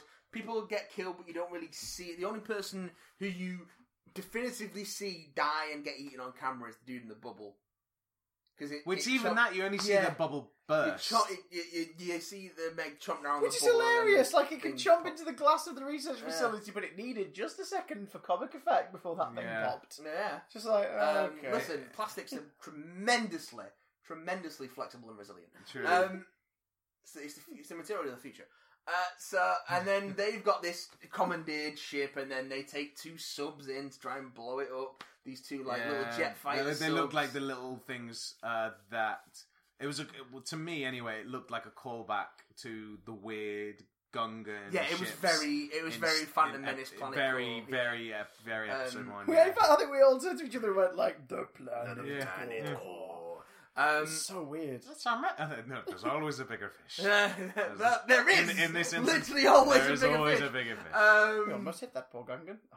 Why didn't we hit that? Why didn't we hit that? Because Star Tours hates us. That's why we never hit him. Sorry, I'm just... So they've got this sort of chase sequence, and then it fucks up Statham's sub, so he can't fire his jury-rigged missile at it. So just to the last minute. Yeah. Oh no, he's pressing the button, the missile won't go! And it tears up the side of his sub, so then he I'm gonna do it, and then he fucking uses the torn side of his sub. He does a barrel roll. So he does a barrel roll, and he cuts the shark open, and then he gets out of the sub, and then he stabs it in the eye. He stabs it in the eye. You almost get fist fight with a giant shark. That's what I wanted the entire time. Oh, I wanted more of that. And you get a little bit of it, and then it looks like it's not quite dead, and then all the tiny sharks eat it. And then a little shark swims out of its mouth, and it's not clear whether that's supposed to be a shark that's eating it and come out, or if it's supposed to be like a baby shark escape. That definitely felt like it was just the shark eating it. But I've seen people go like, oh, that was a sequel hook. I was like, it wasn't. If it is, it wasn't a very clear one. If the sequel hook, if anything, was the revelation that there were two. Yeah. That's a sequel hook in itself. But also, now we know that there's an ocean beneath the ocean. Well, yeah. We can go back to the ocean beneath the ocean. The whole thing about the stabbing it in the eye, that made me kind of realise what it was I wanted from this. I wanted more which was Jason Statham pulling a knife from his belt before putting it into his mouth and saying, with it in his mouth, "It's shark in time." I need more quips. While underwater. Whilst underwater. I wanted him to be able to somehow swim up to the shark and then be able to kind of hold himself upright and then basically box with like it. Holding onto one of the shark's fins, just stab. Or he loses the knife. He just starts punching or kicking, doing his karate kicks.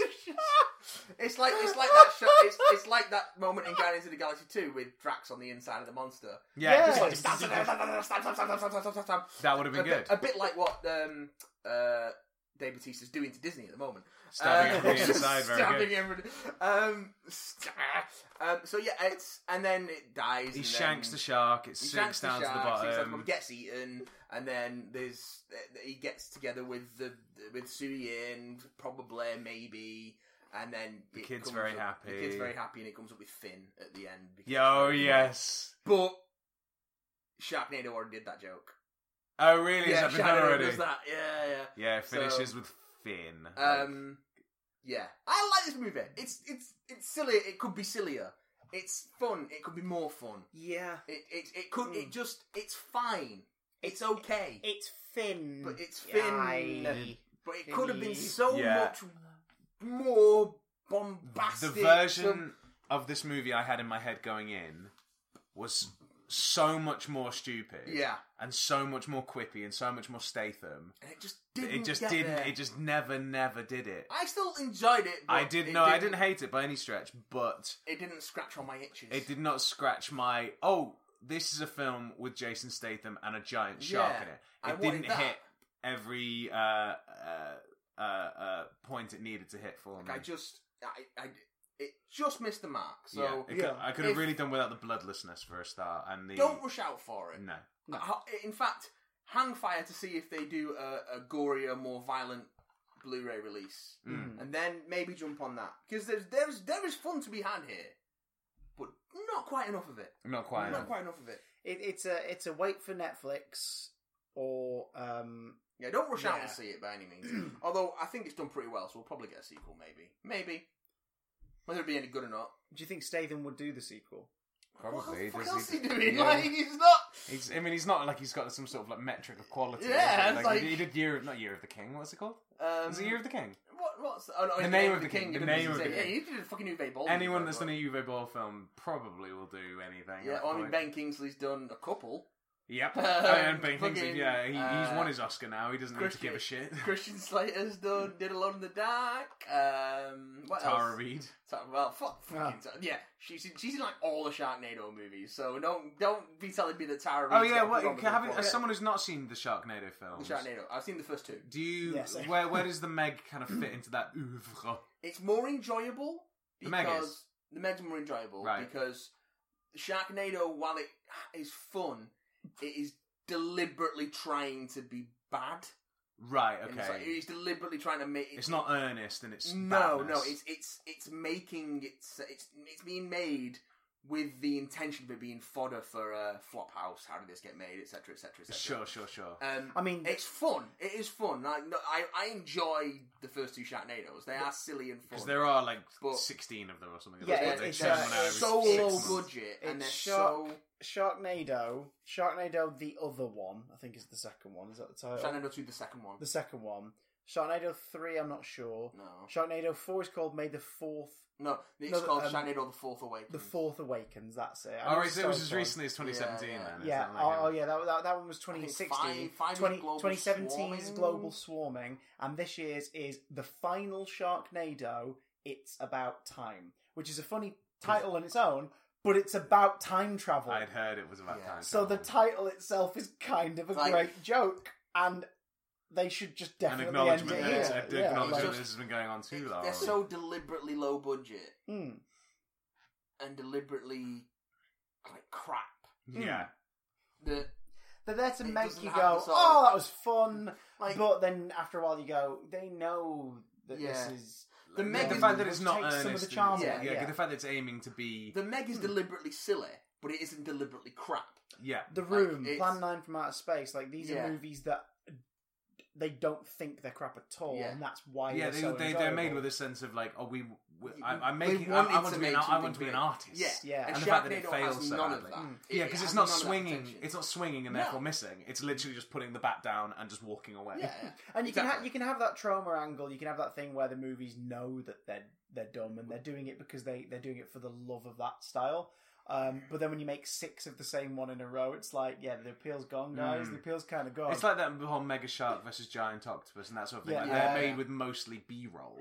Yeah, like they're not. The fact that Lake Placid and Anaconda have had a crossover movie now because they just want to cash in on the. Yeah. This is cheesy fun. So the Meg, as far as all that stuff is concerned, it rates significantly higher. Absolutely a better movie, and I enjoyed it more than I have enjoyed the 2 Sharknadoes I've seen. Right, because they do the Sharknado movies I've seen lean a little too hard into being crap. Right. If we could get some sort of middle ground for the sequel to the Meg of like having it be like maybe get a chainsaw into the Meg.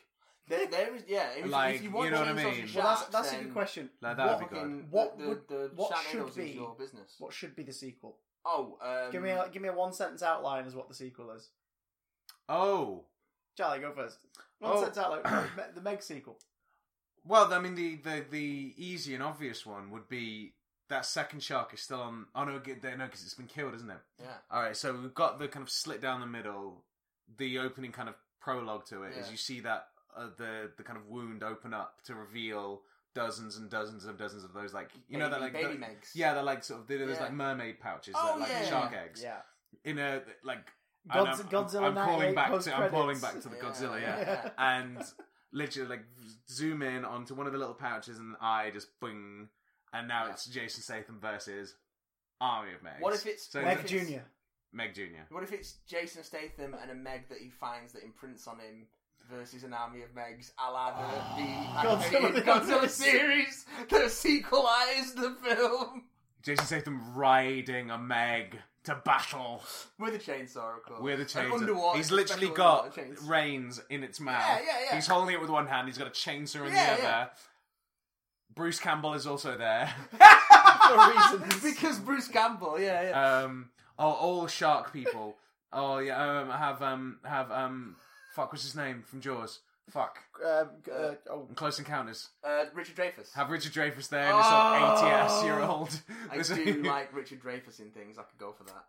Just have him reprise the role. He reprised it in Piranha 3D. Yeah, why not? The movie opens with him playing his Jaws character. Oh my god. LL Cool J coming, doing a song for it. Yes. Doing deepest, more bluest. My hat is more like a shark. My hat is prehistoric.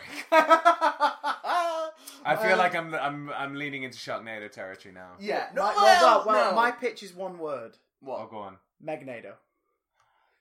It's just a bigger Sharknado. But with Meg. With Meg. Just filled with Megs. Just, you thought the sharks were bad last time. Now they're about 80 times the size. There's a bunch of Megs. Land Megs. Megs with legs. The Megs with legs! That's the one! Megs with legs. That's the one! Megs with legs! Walking around like the street sharks. Or like Zarbi, they've just got human legs. Oh, God. To the People's Republic of China and their film board, do get in touch. Megs with legs! Yes! Oh, genetic engineering. That's also going to be the next Jurassic World movie. Excellent. The next Jurassic movie is going to be a Jurassic World, the Meg crossover. It's going to be Megs with legs. Oh. Jason Statham riding the Meg onto land. It continues on with. I'm imagining it with kind of like spider legs, like it's got 4 on each side. Yeah, and then it's scuttling like a lobster, scuttling. And then he meets up with Chris Pratt riding a Velociraptor, riding a T-Rex. They high five the T-Rex. They somehow high five one another. And then they are very awkward because the legs are very big. Legs higher. It's a long stretch. No, because in all right, we're in the let's not give away all our secrets just yet. I feel like we have an idea here. We have an idea. We just need fine tuning. I don't even think we need that. I think we're already there. Several $100 million. We need all the millions of dollars. Just to make this happen. This is we'll set up a Patreon for it. We'll we get it just need crowdfunded. One shot as they all charge a Meg with legs and a T-Rex being ridden by Jonas Statham and Chris Pratt. and they're both these animals are wearing heels and running, and they're charging toward the big hybrid, genetically engineered Megasaurus Raptor by Verizon or whatever it's called, and just out of shot on the edge of a boat, lifting up his stump, is a slightly haggard-looking Rainn Wilson who goes, "Hell yeah! Again!" Yes! As they charge into battle. I like it. I also like the idea. He's got slightly melty face and one arm. The Jurassic World thing has got me thinking of maybe not Jason Statham versus Giant Shark, but Jason Statham combined. Combined with Giant Shark, yes. Give Jason Statham shark DNA. I'm a megalodon. Oh, yes. Yeah. We're sequelizing this. We've got a franchise already. We're going to kickstart it, and we're going to make the sequel to someone else's IP. And when someone comes after us to stop it, we're going to be big whiny babies. We'll write a pissy letter and then give everyone their Twitter handles in order for people to berate them. Yeah, and Rainn Wilson will direct. Speaking of people berating people via Twitter and emails. That was time for our emails. You people have been berating them. We've got a couple to catch up on. No, we've not got loads. But we've got this one coming in from Lewis. Says, "Greeting big damn dammers, you big damn dammer. You big old I've been watching Matt Groening's Disenchantment on Netflix recently, and I'll be honest, it's pretty great. Oh. I didn't expect much going in, but I'm a fan of Groening's work, so I give it a go. And I'm pleasantly surprised. It starts a bit slow, but it quickly picks up the pace, and it's a fun, quirky little fantasy show with good characters and great visuals. It's not as good as The Simpsons, but it's worth a watch if only for Matt Bloody Berry, who's amazing in it. That's true. That's true. Give it a go if you haven't already. Also, what are your favourite directors / extended cuts of films? Ones that are legitimately better than the theatrical version. I personally love the special edition of Terminator 2, which is now the only version I'll ever watch. That's all from me. Goodbye, all. Well, Terminator 2. Thank you, LP. I would say for the most part, yeah, there are obviously a few exceptions which we will touch on, but I would say that the version that ends up in cinemas is usually the better version. Yeah. The director's cuts, generally speaking, I'd say aren't better. Blade Runner, director's cut. Superior. Yes, and if you take the Lord of the Rings films, for example, when they got extended out, the bits that were cut.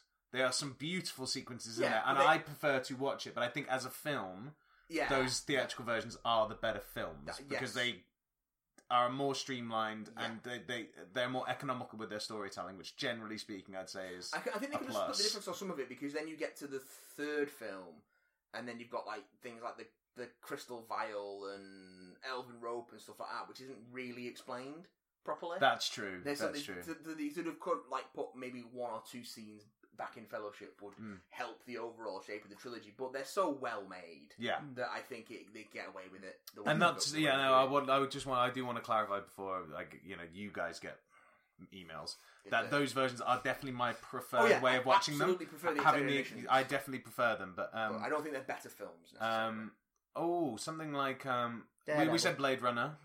Daredevil is not a good film, but the director's cut is a vast improvement. Yes, it is also still not a good. It goes from being a 2-star movie to a 3-star movie, but that's not bad. That's 50% better. That's true, but with the additional 45 minutes put back into 45 minutes. That's how much they cut. The theatrical cut is, I think, an hour and 27 minutes long. It's not even 90 minutes long. The director's cut is just over 2 hours, back a few minutes, and it's so improved for it. There's an entire sideline with Foggy and Matt and their actual lawyering where they learn about Fisk's operations through that side of stuff. There's a completely extra storyline with a different character.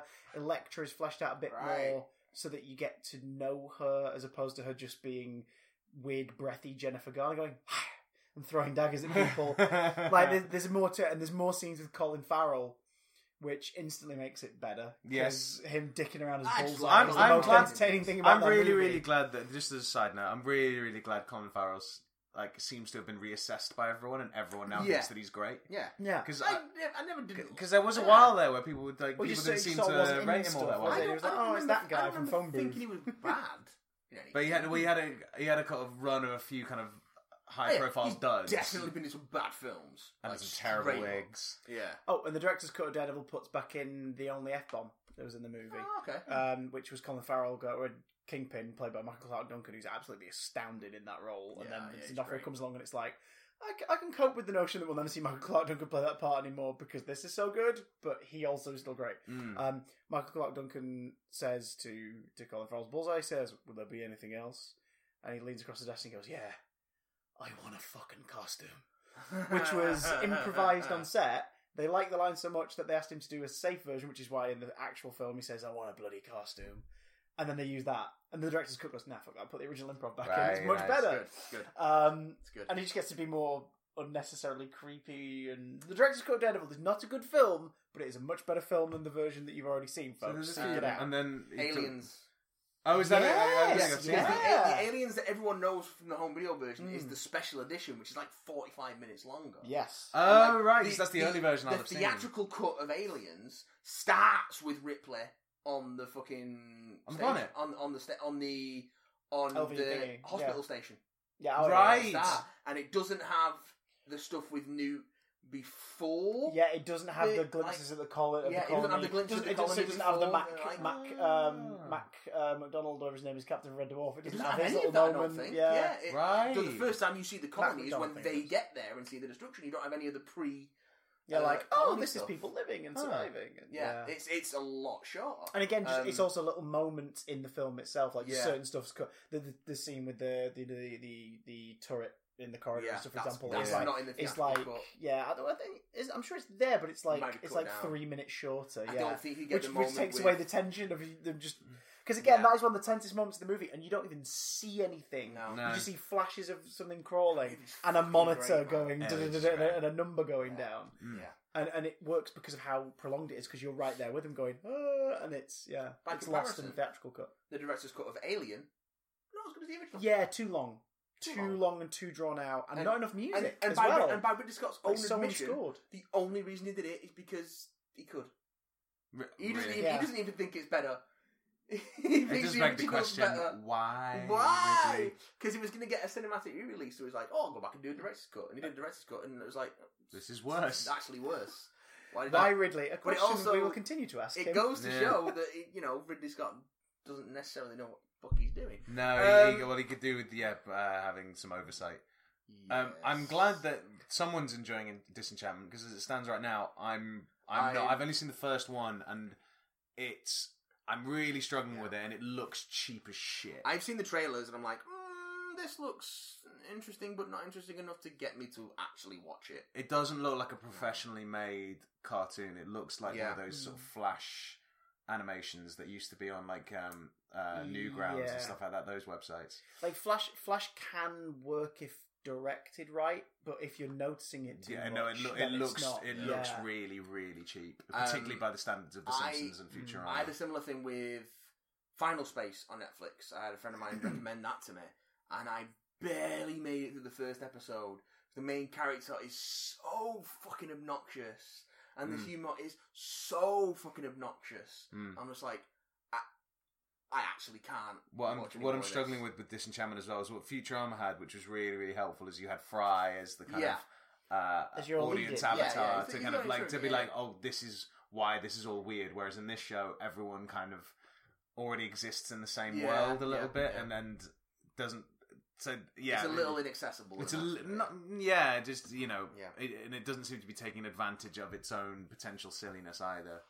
But I'll stick with it if this guy's enjoying it, if Luke's enjoying it as much as he says. Lewis, sorry. I've fancy giving it a go just because I know that it's the writing pool on it is a mix of the people who used to write for Futurama, specifically the revival. Comedy Central. And some of them are writers from the UK who worked on the Fremantle, and Josh Weinstein, who was the showrunner of Futurama. Produced a puppet show for the UK called Strange Hill High. Okay. And that had some wonderfully dry, like British oddball humour to it. So I'm interested in watching it. And I know one of the writers who worked on that has written one of the mid-season batch of episodes for Disenchantment. There's only 10, and they haven't started work on the next ones yet. Yeah, so he's written stuff that's in the latter half of the season then. So stuff like that's made me go like, oh, I'll give it a go, because I want to see how the British stuff's leaked into it, see if it's kind of there.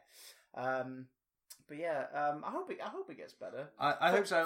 For your sakes and the show's. Well, because anything Matt Groening does from Life is Hell all the way up through, The Simpsons and Futurama and beyond, I will always kind of take the time to... Always worth checking out. Yeah, to check into, because despite The Simpsons' kind of steady decline in quality, he has always been someone that I've always been really interested in, and his stock, culturally is always going to be high, just when you think about the kind of influence he's had. And so, it's a new thing, it's a new intellectual property, it's a new batch of characters, so maybe it is just the case of kind of working. And, if you think of what The Simpsons looked like in its first season, and how it kind of developed, how people literally found their voices as time went on. So, I'm Walter Matthau. Yeah. So hopefully, it'll speak to me a little more as time goes on. Yeah. Do you think what it needs is Megs with the legs? Now that that's in my head, I think everything could do with that. To be honest, everything needs it. Tonight's episode of Casualty. Yeah. What the hell? If you've been affected by the stories raised in tonight's episode, do please call the National Meg Helpline. This next one comes in from Ian. Hello, how am I? It contains no Megs or I guess it's got some legs in it. No Megs though. Oh God, some weird questions in this. Also, I've been. Should we answer them one at a time? Just yes. because I feel like we forget them. I've been instructed to read this in the voice of Margaret Thatcher. Oh well, you had laid that gauntlet down.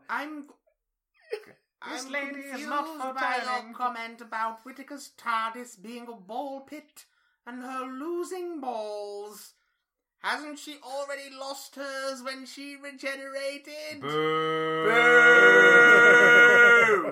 Bad. Not because that was any a sexist or anything. It's just a shit joke. That's not good. Boo joke. That's not Boo good. Rubbish joke. Rubbish. I boo to your rubbish joke. How dare you? Not enough Megs, no legs. Any Any plans for Halloween? What costumes will you be wearing to hide your mortal human form? Well, what I'll be doing, in fact, is removing my mortal human disguise and Yes. revealing my lizard person Yes. interior. I have no idea. I haven't thought that far ahead. What would you be doing for Halloween, Chris? I normally avoid Halloween just because, doing stuff with kids' TV, I don't want to be opening the door, really.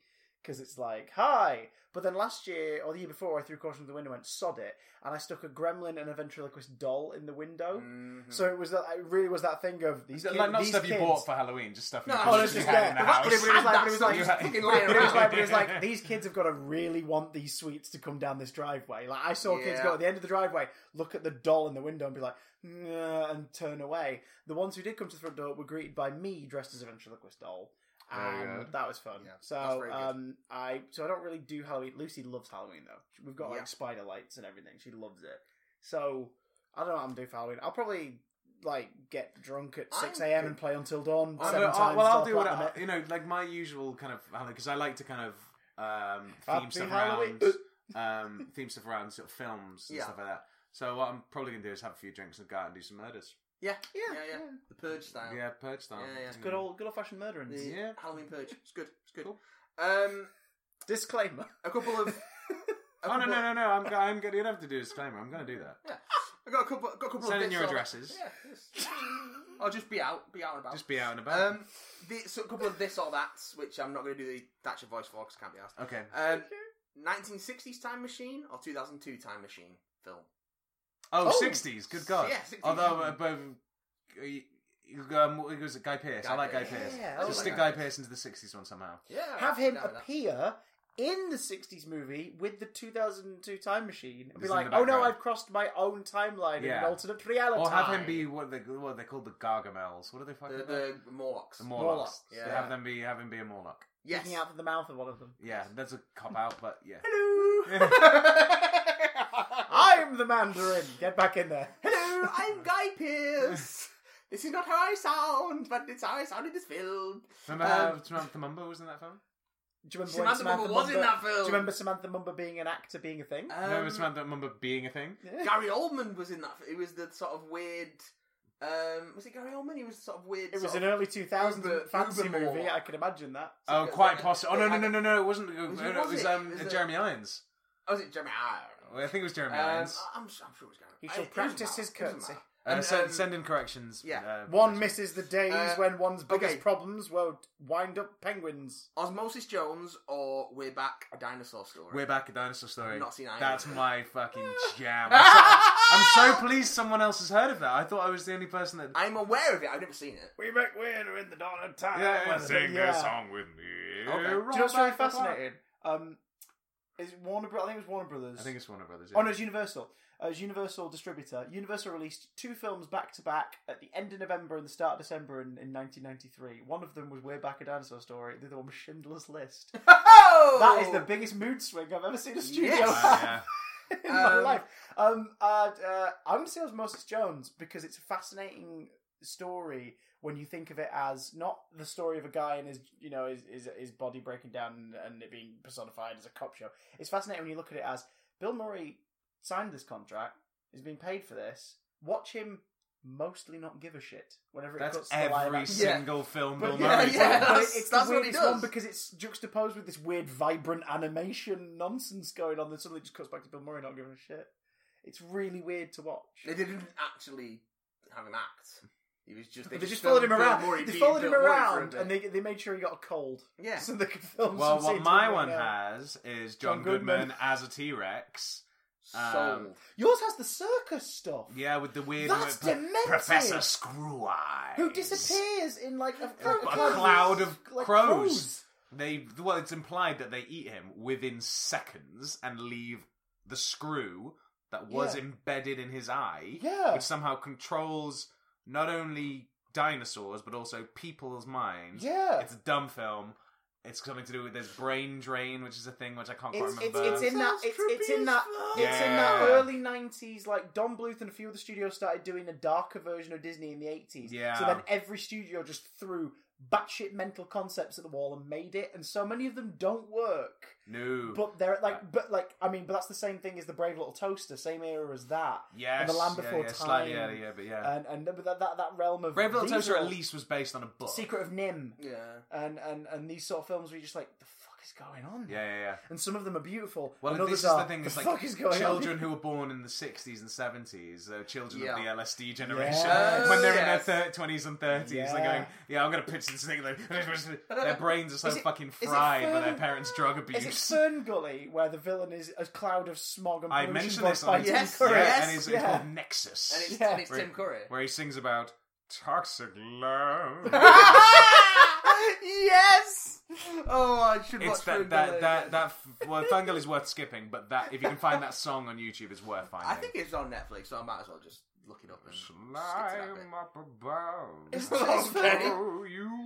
Is Fern Gully the one with basically the Vor song, where it's just that lizard who randomly sings about eating something, and then that's it, and they move on? To eat somebody, might as well be you, and that's it. It's just there. Very, very erotic. There's a lot of tongue action. Okay. The music is kind of jazz, kind of slow, sexy jazz. And it's akin to the I hesitate to use a term coined by the Nostalgia Critic, but it's very a big-lipped alligator moment, All Dogs Go to Heaven or whatever it is, where there's just randomly a scene with a sewer alligator, and it happens, and then it's gone. That's become a TV trope. Like that's it's coined on Nostalgia Critic. Yeah. Back in the day, before they were taping people to walls and not providing water at shoots. I mean, like lots of stuff is started by terrible people, but we adopt it. Yeah, we'll take because it's a nice kind of way of describing the thing. Oh, actually, no. Lindsay Ellis coined that term in the crossover review that they did when she was Nostalgia Check. So it's fine. It's okay. A nicer person coined it. Yes, not an oblivious. What was the next? Cheryl Cole. Or Guy Lambert. No, Cheryl Cole. Cheryl Cole. Yeah. She's got a funny voice. Can I have both? Guy Lambert. Guy Lambert. You might have to go between though. Wave to Guy. I don't think Cheryl's Guy's type. Let's wave to Guy. Okay. I've never met either. He's all right. This guy. He's a lovely man. Fine, I'll take Guy. He's a lovely man with wonderful legs. Wonderful legs. Yeah. Yeah. I've never really examined his He needs to attach them to a Meg. Can I keep them? Yes. No Megs, no legs for the rest of the podcast, which is not going to be very long. And finally, meat paste or a milky brew? Oh, a CBBC question. Meat paste. Really? Yeah. How milky's the brew? How long's Well, the brew? Milky Brew is simply the term coined by Hackerty, Doggedy, and Sterling.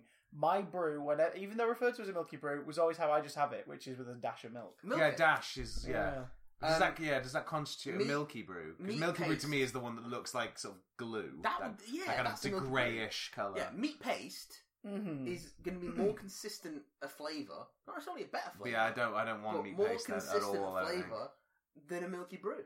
I think I'd go for the Milky Brew because even if I threw it away, it would feel less wasteful anyway. Because throwing away meat paste, that something died for that, and it still tastes like garbage. Yeah, true. Possibly. I've not had meat paste. I don't know. Meat paste is pretty good. I've got meat paste. Get it down your Final face. question. Get your meat paste This one down comes in from your face.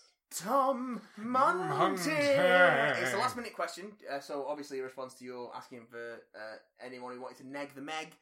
And on that theme, he asks, Aliens of London, World War III. I really bloody love it. It's funny, intense, emotional, and silly. What more could you want from a Doctor Who story? To what extent do you agree/disagree? This is like the worst exam question ever. Yeah, it's like, it's Series 1, so it's perfect. It's Series Fuck you. 1, it's really Fuck good. you, listener. I agree. It's a very good encapsulation of modern Doctor Who, what it could be, what it would later become. I'm shaking my booty. You are. I have seen that episode because I watched all of that series. I don't remember it. It's the one with the baby-faced aliens and Annette Bedland being fabulous. Got to triplicate the flammability of this alcohol. But we all go. Wait, sorry, hang on. You're going to triplicate the flammability? Yeah, you're making it up. Oh well. It's. I love it. It's Series 1. I love it. Also, I love it. It's perfect. It's Series 1. It's got farting aliens, and yet they still feel like a credible threat. It lays down the. It's wonderful. It lays down one of the many. Jackie Tyler slaps the Doctor. Which is? One. Victory should be naked. Because it should be. That's something to put on the tombstone. And on that note, let's steer all us home, Matt. Take off our pants till next week. Thank you for listening, as always. Thank you for joining us, Charlie. Very, very welcome. Thank you for having me once again. They will embrace you in your Watsits. Tell the listeners where they can find you in your Watsits. Lizard or otherwise. I am on both Instagram and Twitter as @CharlieDeMello, which is CharlieDemelo. Yeah, boy. You can catch us in our filth at Big Damn Cast, of course, and the Big Damn Channel and Big Damn Stream on Twitter. And please feel free to email us Doctor Who questions or anything else that might not be Doctor Who questions. Oh, please, can I interrupt there? Don't email me. Don't send anything. I don't want to hear from any of you. No. Charlie. Fuck you, listener. Fuck you, listener. You can go and you can look, but you cannot interact. Cannot touch. No eye contact, no touching. Yes. It's his own personal strip club. You may watch. I save the kissing for the person I'm going to marry. If you want to get in touch with Chris and I, bigdadcontact@gmail.com. We're off to go start crowdfunding Legs with Megs. Megs with Legs. Megs with Legs. Legs and Megs. Also could work. Legs on... What could leg be short for? Legend... Lego, Mego. Lego, Megalodon. It's a Lego Madon. Lego Madon. The Lego Movie 3, Lego Megs. Legs Megs. Oh God, we're gonna get sued. Bye!